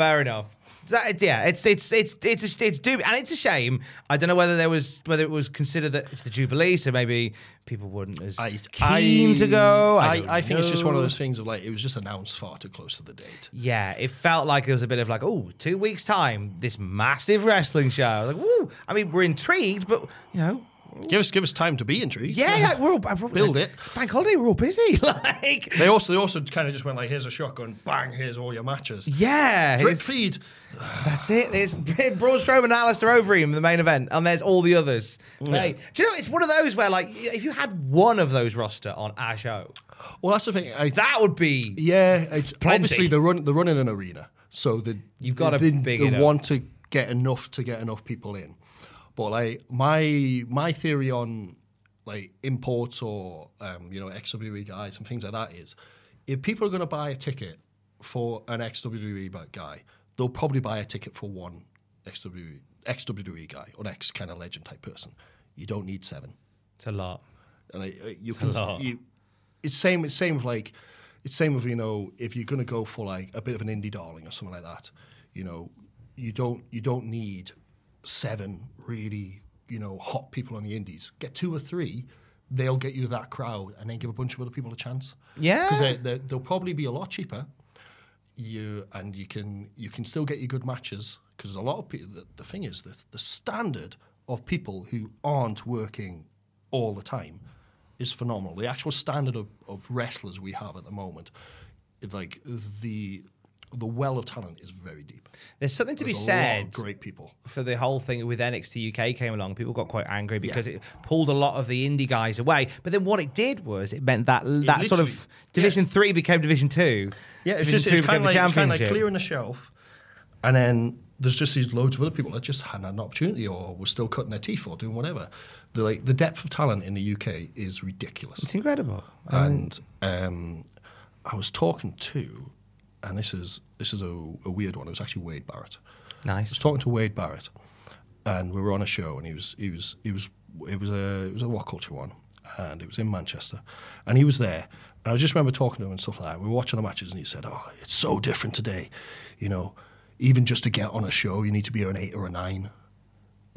And he said, back when I was starting out, if you were a 4 or 5, you were on every show. Now, just to get on a show, you need to be an 8 or a 9, and there's so many people at that kind of level. It's ridiculous. I was just like, yeah, it is. It's ridiculous. The standard's insane. A lot can happen in 3 years, like a chatbot may be your new best friend. But what won't change? Needing health insurance. United Healthcare Tri-Term Medical Plans, underwritten by Golden Rule Insurance Company, offer flexible, budget-friendly coverage that lasts nearly 3 years in some states. Learn more at uh1.com. I'm Sandra, and I'm just the professional your small business was looking for. But you didn't hire me because you didn't use LinkedIn Jobs. LinkedIn has professionals you can't find anywhere else, including those who aren't actively looking for a new job, but might be open to the perfect role, like me. In a given month, over 70% of LinkedIn users don't visit other leading job sites. So if you're not looking on LinkedIn, you'll miss out on great candidates like Sandra. Start hiring professionals like a professional. Post your free job on linkedin.com/spoken today. Hey, Dave. Yeah, Randy. Since we founded Bombas, we've always said our socks, underwear, and T-shirts are super soft. Any new ideas? Maybe sublimely soft. Or disgustingly cozy. Wait, what? I got it. Bombas. Absurdly comfortable essentials for yourself and for those facing homelessness. Because one purchased equals one donated. Wow, did we just write an ad? Yes. Bombas. Big comfort for everyone. Go to bombas.com/ACAST and use code ACAST for 20% off your first purchase. let's pivot away from wrestling for a little bit. Because as well as taking 3 wrestling matches onto a desert island, I like to spring this on people. You said you heard the Adam Pacitti one, so you might know what's coming here. We'll see. We'll see. You're allowed to take with you a movie, an album, and a luxury item. So, by a luxury item, it can be something with sentimental value. It could be maybe a bit of tech. It could be a gadget of some sort to keep you amused. But we'll get to that at the very end. What would you like your movie to be? If you could take any movie, Howard, what would it be? Well, I've already seen Buffy the Vampire Slayer. The original. Yeah, we've already seen the best. So, I've already seen that. Slim pickings from here. Oh, a film. That is a weird one for me. I'm not a big film buff. I do enjoy Film buffet, maybe. Yeah, film buffet. I'd have a buffet of films. A buffet. Fine selection. Buffet the Vampire Slayer. Film-wise, I would probably bring it back to my childhood again. Nice. And do the original Transformers movie. The 84 one. Yes. Featuring... With Hot Rod, where they kill off half of the good Autobots. Because they're looking to get more toys on the shelves and they just traumatize kids by why they murdering do it? Optimus. God, within the first half an hour, Yeah. Megatron and Optimus, spoiler, are dead. Sorry. Oh, you've had 30 years. Yeah, it's fine. It's fine. 50 years, 90. Well, I remember 40 it saying years. something like, so if this film was like even old when I was a kid, because I'm pretty sure on the box art it says something along the lines of the year is 1985. No! And I'm like, you what now? The futuristic year of 1985. I'm sure this is 94 already. No, that's sad. The whole thing with, and I really felt for him. The guy who was kind of meant to replace Optimus Prime in that. Hot Rod. No, Hot Rod wasn't meant to be the replacement. It was Ultra Magnus. Yeah, it's Ultra Magnus. Because everyone, he's the leader, Defo the leader, and then he tried to open the Matrix. And he's it like, doesn't work. Fucking working. And Yeah, it was. he just didn't have the touch. He didn't have the power. Thank you, Stan Bush. He was Criminal that they haven't used him in any of the recent films. We're not going into that. I am furious that they didn't. Like, I was waiting for just a little remix of Dare. It's just have it where, like, you know, there's a big thing, a big fight or something, and just have the music in the background, just a wink, just a nudge, wink of, you know, this is a little throwback. Just a little something. Just to they did it in the new Doctor Strange movie. They did a little cartoon throwback for people, and it just set my soul on fire. I don't want to say it in case spoilers. There is also one of the greatest cameos in there, which has a reference to the Evil Dead. In Transformers. No, the new Doctor Strange. Tell me after, because in case people haven't seen it. Yes. It's weird these days. People get very cross. But yeah, Transformers the movie is amazing. What's your favourite scene in it? Because the one I think of is the bit where they're playing Dare and they're in that pit full of robotic piranhas. Yep. After they've been they are found guilty and they're executed. That is, yeah. And it's Cup and it's Hot Rod. No, Getting out. they found innocent. Innocent. But they still go for it because that's the whole point of it's corrupt as hell. That was it. There's depth to this film, Tom. There's depth. There's hidden depths to it. My favourite scene, I do actually, one of the early scenes is where the Decepticons are attacked in the Autobots base. And it's where eventually at the end Optimus eats it. That's where they kill off Optimus Prime at the hands of it's Decepticons. Class soundtrack whilst they're doing it. Things are kicking off. It's a good scene. It's so good. Unicron voiced by Orson Welles. I believe so. That's amazing. What a great casting. It was ridiculous film. Big monstrous head. And they burst out his eye at the end. Yep. Oh, it's good. It's cheesy as hell, but it's just a class film. It's a great film. What about an album? An album would be Turbo Wolf. Exactly. Go on. Tell me more. There's this little band called Turbo Wolf, who me and my friend Will discovered.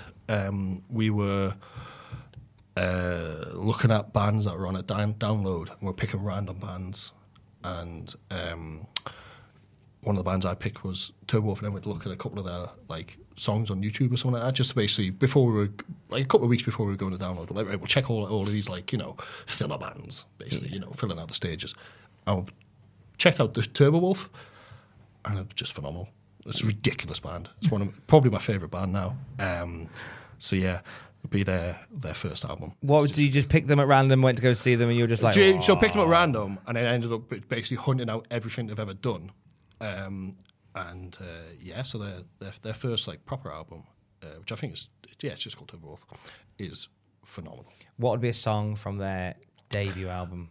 The first song I ever heard of theirs, which is still my favourite off the album, is called Let's Die. Nice! And it's kind of electronic, mildly psychedelic, half metal, with a mad guy who I legit saw live jump off the top of the stage work onto the crowd whilst probably high off his face. Jesus. And he just looks like a weird offshoot child of Weird Al Yankovic. Is it But the band is mental, but really, really good. And they've done some. Their recent stuff's less mental, but still very good. Okay. So they're just a random band. A luxury item. Luxury item. I'm not sure I could get by without cheese. Cheese would be very difficult to get by without. I mean, you could take a cheese board with you. I could take a cheese board. Would I be allowed crackers? Yeah, I think we can stretch some crackers in there as well. That also gives me a very crap survival knife. So yeah, that's a good option. I'll take the full cheese board, please. Full cheese board. That's my favourite.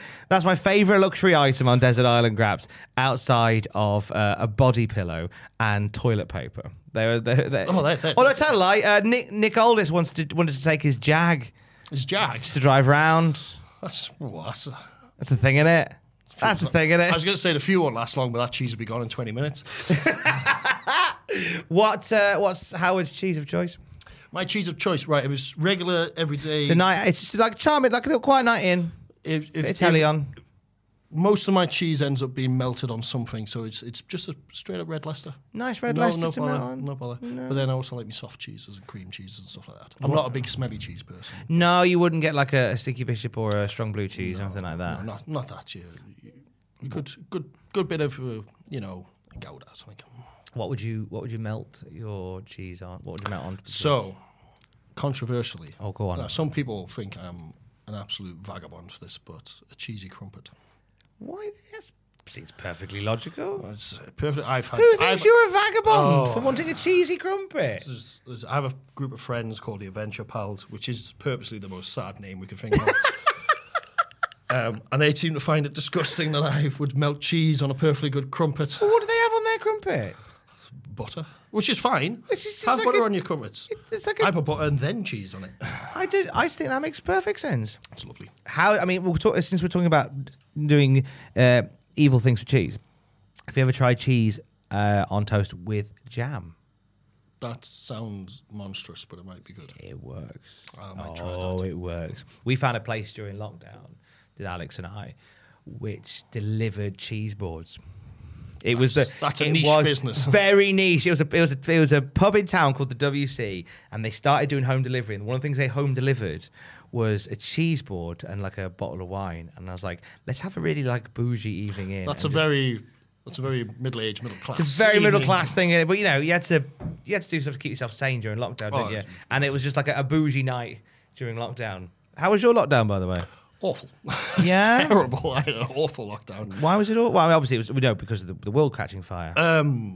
So in some ways it wasn't, but I had a bad time during lockdown. Like because I'm so used to traveling and doing stuff and being around people and whatever, and then that all of wrestling got shut down, and I was at my wit's end, and I kind of lost a hell of a lot of money during lockdown, which I'd saved up, planning on getting a house, and then that got absolutely murdered, so that was getting to me.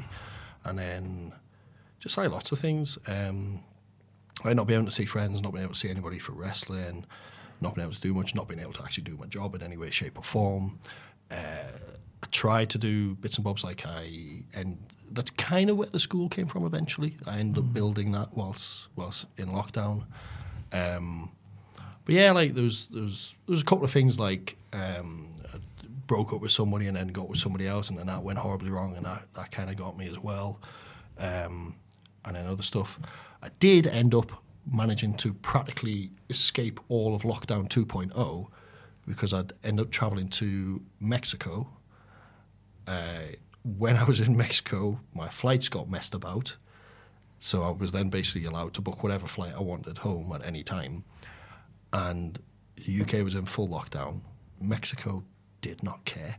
Wow. You could do whatever you want there. And because there was next to no tourists there, I was getting hotels, like 4-star hotels, for about $9 a night. No So it was way. ridiculously cheap. So I just kind of thought, you know what? Sod this. It's so cheap to stay here. I'll just stay here instead of going back to miserable UK where I can't do anything. So you just stayed in... How long were you in Mexico for? About 8 weeks. No. I was meant to be there too. Fucking hell. So I was there. So I missed most of lockdown 2.0 because I'd travelled, and then literally like 2 days later, things had all been locked down again, and then I ended up staying over there. And yeah, I ended up going there twice during lockdown, just to escape. Just because you knew that when you were there, like there was so little else. Yeah, so that was like the first time I went, I'd made a couple of friends and stuff like that with local people and stuff like that, and stuff like that. And it was just it's a ridiculous atmosphere. It's one of those things of like going there and having that kind of lifestyle, and I kind of like that it was a bit of a juxtaposition. Like thing about Mexico, like so this is something which I'm going to sum up Mexico in one little thing I've seen that is both brilliant, ridiculous, but it just kind of encompasses what they do. So I saw a pickup truck. I know on the back of a pickup truck you have the tail that comes down, like the back of the back door, effectively on the back of the open bit at the back. Now that had obviously been wrecked, and they had replaced it with a very large fridge door. And it just Mexico. But it was weird because he went and pulled the handle, so that obviously rigged something up on the inside to the existing hooks, and he pulled the door handle on the fridge, and it opened and worked normally. And I was like, that's genius. You as an engineer over there, that would have drawn your eye immediately. I just saw that as the guy's got no money, probably. He's probably struggling, and he's made that door work with an old fridge door that he's probably got for free, rigged it up himself. But he was happy as Larry. He was like just flipping going around delivering fruit and veg and stuff like that at the back of this pickup truck. I was like, fair play, lad, fair play. I think it's a weird allegory, like for all of us in that weird 18 months that we had, like, you know, with like yourself, not like as you said, like your business stopping, going through breakups during that time, like that's a lot mentally on you. I weirdly think that the ticket thing with the flights, it's a weird bit of the universe going, all right, I think he's had enough. Yeah, so that was very. In some ways, that was an escape because like I was bad. Like I was like. You very rarely talk about like you. I put one post up about this because it was kind of like because I'm one of the last people that people expect to kind of like go down that black hole of depression and horribleness and stuff. And this was like it's happened to me twice in my life where I've had like these kind of like months of being horrendous. Like I was a shell of a person. I could barely function. It was rubbish. And I did make a right arsehole of myself with certain people. And when did you realise that was happening? Oh, I knew it was happening. It's just that's the thing with that kind of thing. You know about it, you just can't do anything. Yeah, it's not. It's one of those things like literally, it's a time thing, and that's why when people do talk about depression and stuff like that and things like that, like I get it. Like it's horrible, and the worst thing is you're shit. There's nothing you can do about it. Because a lot of people say, "Oh, just do something you like." It's like you literally you could take me like in that depth of horrible black holeness. You could take me to a theme park. 99% of the time, I'd love that.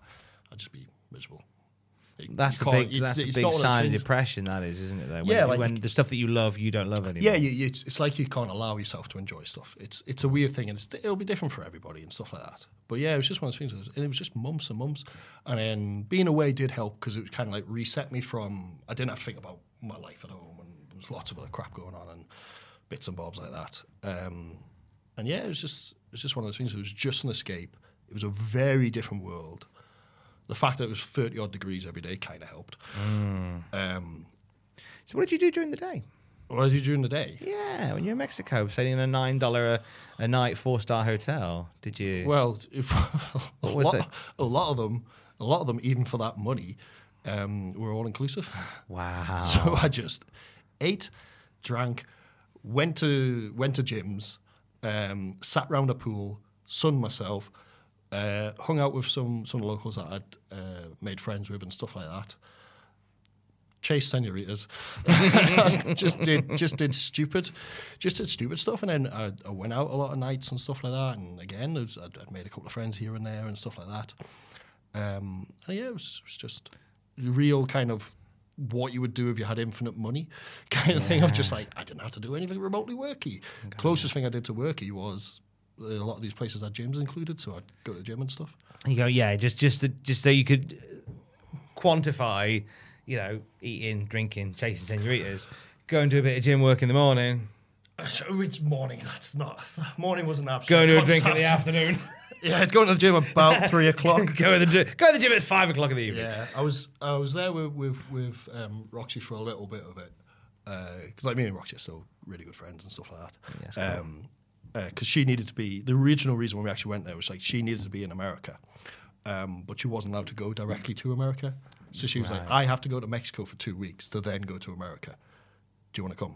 And I was like, yes, 1,000 times yes. And then that was why I was meant to be there for 2 weeks. But then my flights got messed about back to the UK. And I was like, I'm having a good time. I've made some friends here. Let's stay. Fair enough. So did Roxy stay as well? No, she carry on? She went to the States. Right, fair enough. So you guys were together at that point. Was that not a bit? I mean, it sounds like it wasn't. So it's a bit of a moot point. No, so was it not strange? Not in the slightest. Amazing.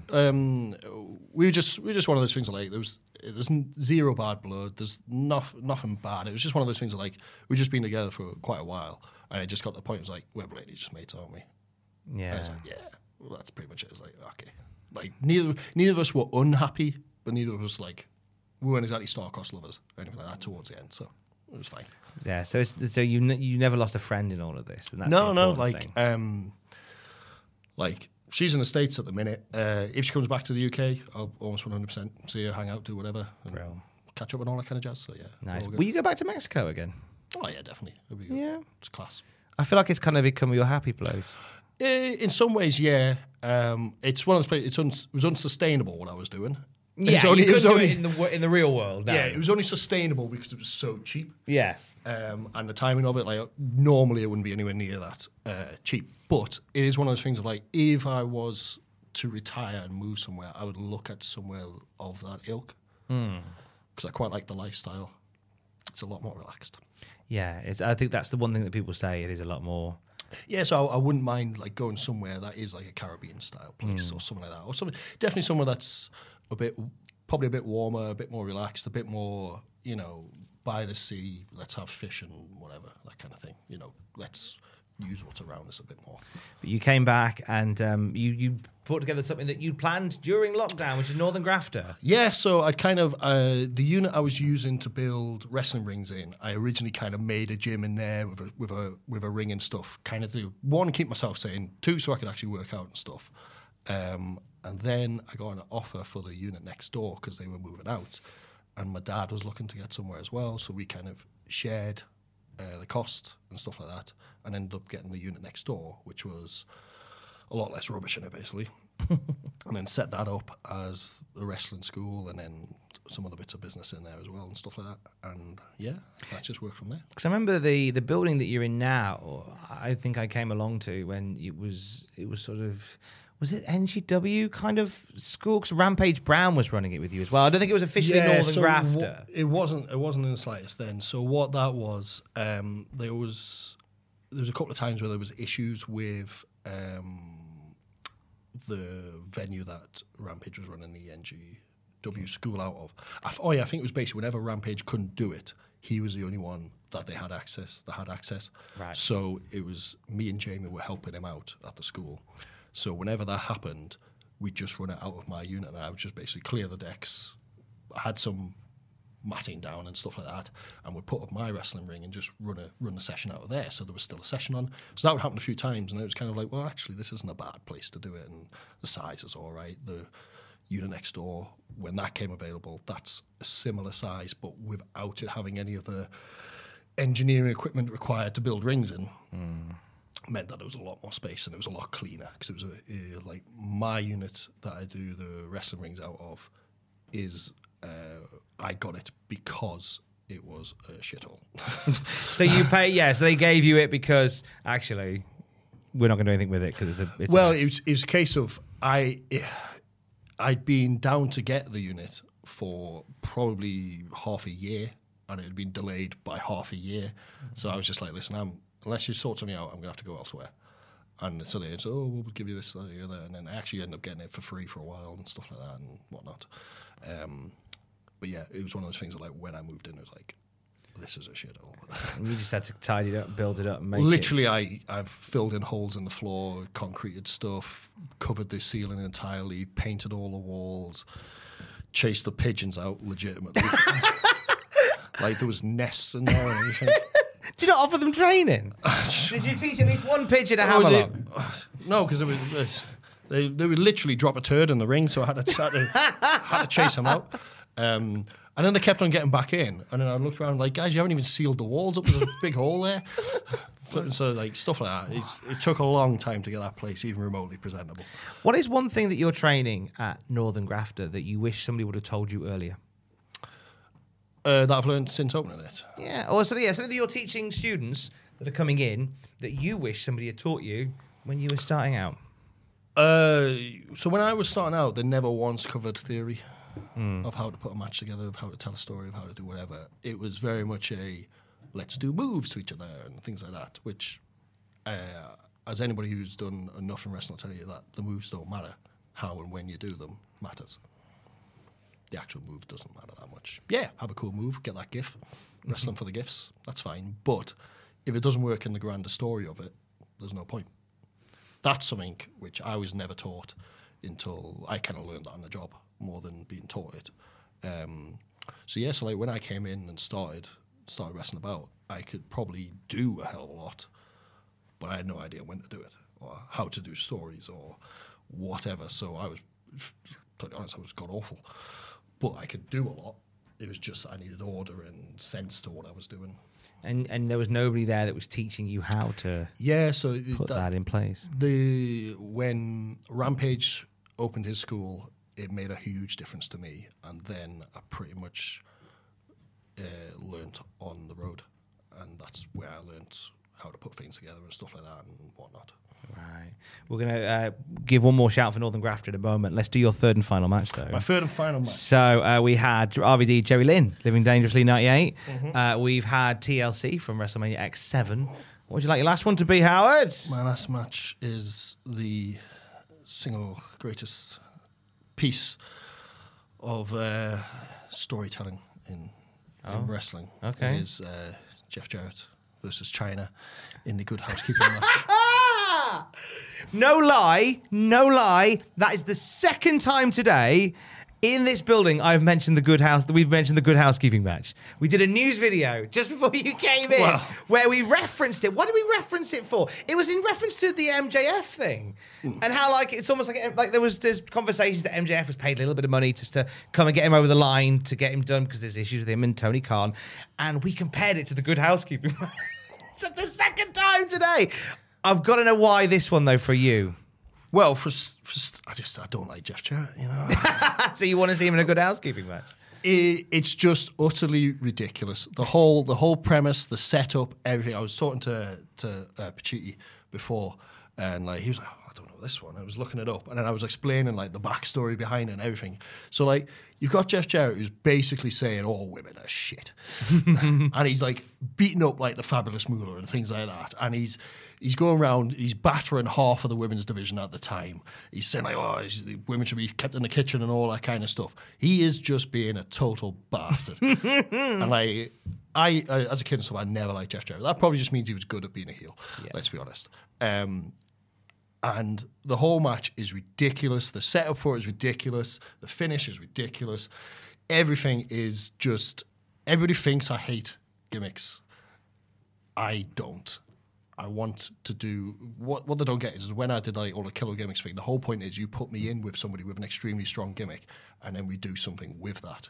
So I could have lots of different gimmick matches. The irony being that the gimmick killer is a gimmick. Yes. The last, as you said, the last one to kill is yourself, kind of thing. But Yeah, so with the Good Housekeeping match, the whole setup's ridiculous. China ends up getting the opportunity at Jeff Jarrett's Intercontinental title at the time. And when so for anybody who hasn't watched it, don't listen to the next probably 30 seconds. But the finish is Jeff Jarrett ends up hitting. We'll restart You can that. swear, it's fine. Jeff Jarrett ends up hitting China with the belt and pins her. And it looks like it's over. But then the ref calls out and goes, no, that wasn't a household object. It's like, it's ridiculous. It's ridiculous. Yes, every other weapon in the world has been used, but because that wasn't a household object, this is a Good Housekeeping match. And top marks to Jerry Lawler on commentary with the defence going, well, it's an item in Jeff Jarrett's house. Yeah, like, so fair point, well made. Yeah. And it's just like when little things like earlier, Jeff Jarrett like double clotheslines, I think it's Mae Young and Fabulous Moolah, and like Jim Ross like, that's the damnedest thing I've ever seen. And Lawler's just laughing his arse off. And it's just, the whole thing's brilliant. And yeah, so the finish is that happens. And it's like, oh no, she's lost. But she hasn't, because the result's being turned over because that wasn't a household item. Jeff Jarrett's kicking off, goes to put the ref in the figure 4, and China gets him with a guitar. And I said, well, that's a household item, obviously. A lot of households have a guitar. And then she pins him, and then she becomes the first ever female Intercontinental champion. That was it. So there was a bit of girl power in there, all that kind of stuff. But it was just utterly ridiculous from start to finish. There's stuff with a cake that gets dumped on the like a cake mix that gets dumped on the cartons, yeah, and stuff. It's fully ridiculous from start to finish, and just represents everything that's fun about wrestling. What I love is that we've just this second talked about like things you wished you had been taught, and one of them was theory and the story behind the moves, and then you hit us with a match that is all story. It's all story. It's all stupid. Like the setup for it, they before the match they show a highlight reel of the setup for it, and that's so important because it just gets across of just how much of a total bastard Jeff Jarrett's being, and he's just hammered it up. The whole thing's ridiculous. The whole thing's way over the top, but it just works, and it's a stupid match. A lot of people it's a throwaway match, but if you stick that on a show anywhere with that backstory and that setup, everybody's going to have a laugh watching that. That's what wrestling is at its absolute best, when it's inherently bollocks. Oh yeah, I really believe that. Wrestling's a comedy, 100%. Wrestling is a comedy, and it's here to entertain.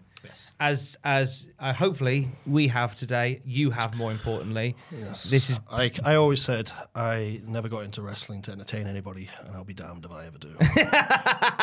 Spoiler: you have a little bit today. Yeah.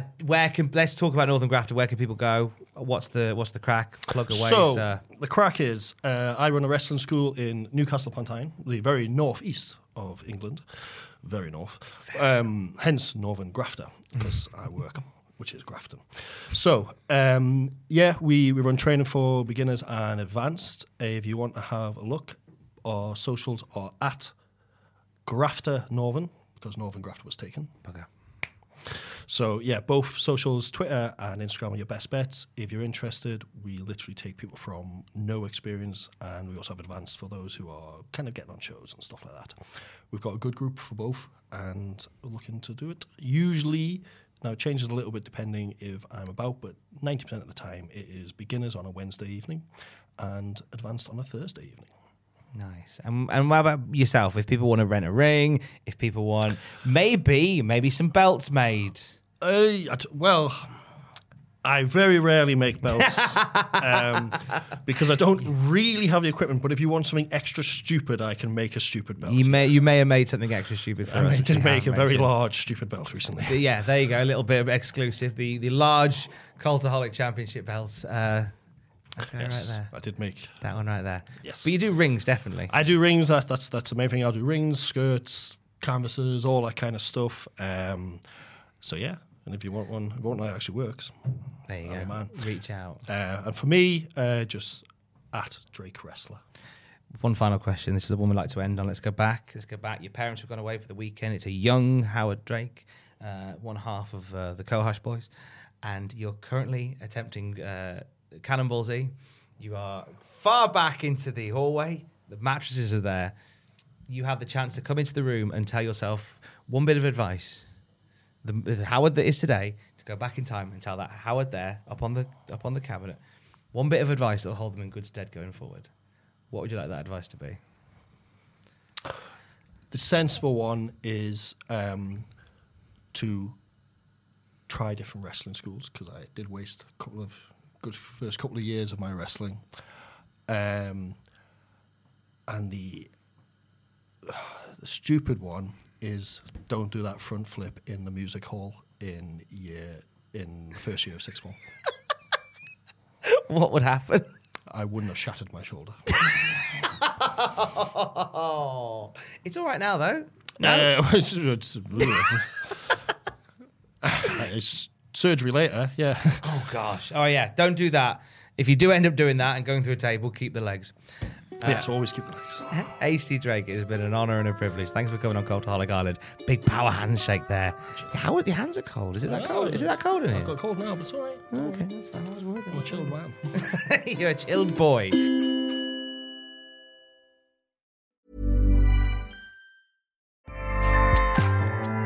Acast powers the world's best podcasts. Here's a show that we recommend. The Real Housewives is a guilty pleasure for most, but if you're looking to not feel guilty about that pleasure, tune in to Everything Iconic with me, Danny Pellegrino, where I break down all the messy moments and behind-the-scenes antics of Bravo's popular franchise. And on Everything Iconic, I also interview celebrity guests like Kelly Ripa, Keke Palmer, Drew Barrymore, Cameron Diaz, and more about their guilty pleasures, their past work, and so much more. So if you're pop culture obsessed and find yourself watching way too much reality TV like me, tune in to Everything Iconic with Danny Pellegrino, wherever you listen to podcasts. Acast helps creators launch, grow, and monetize their podcasts everywhere.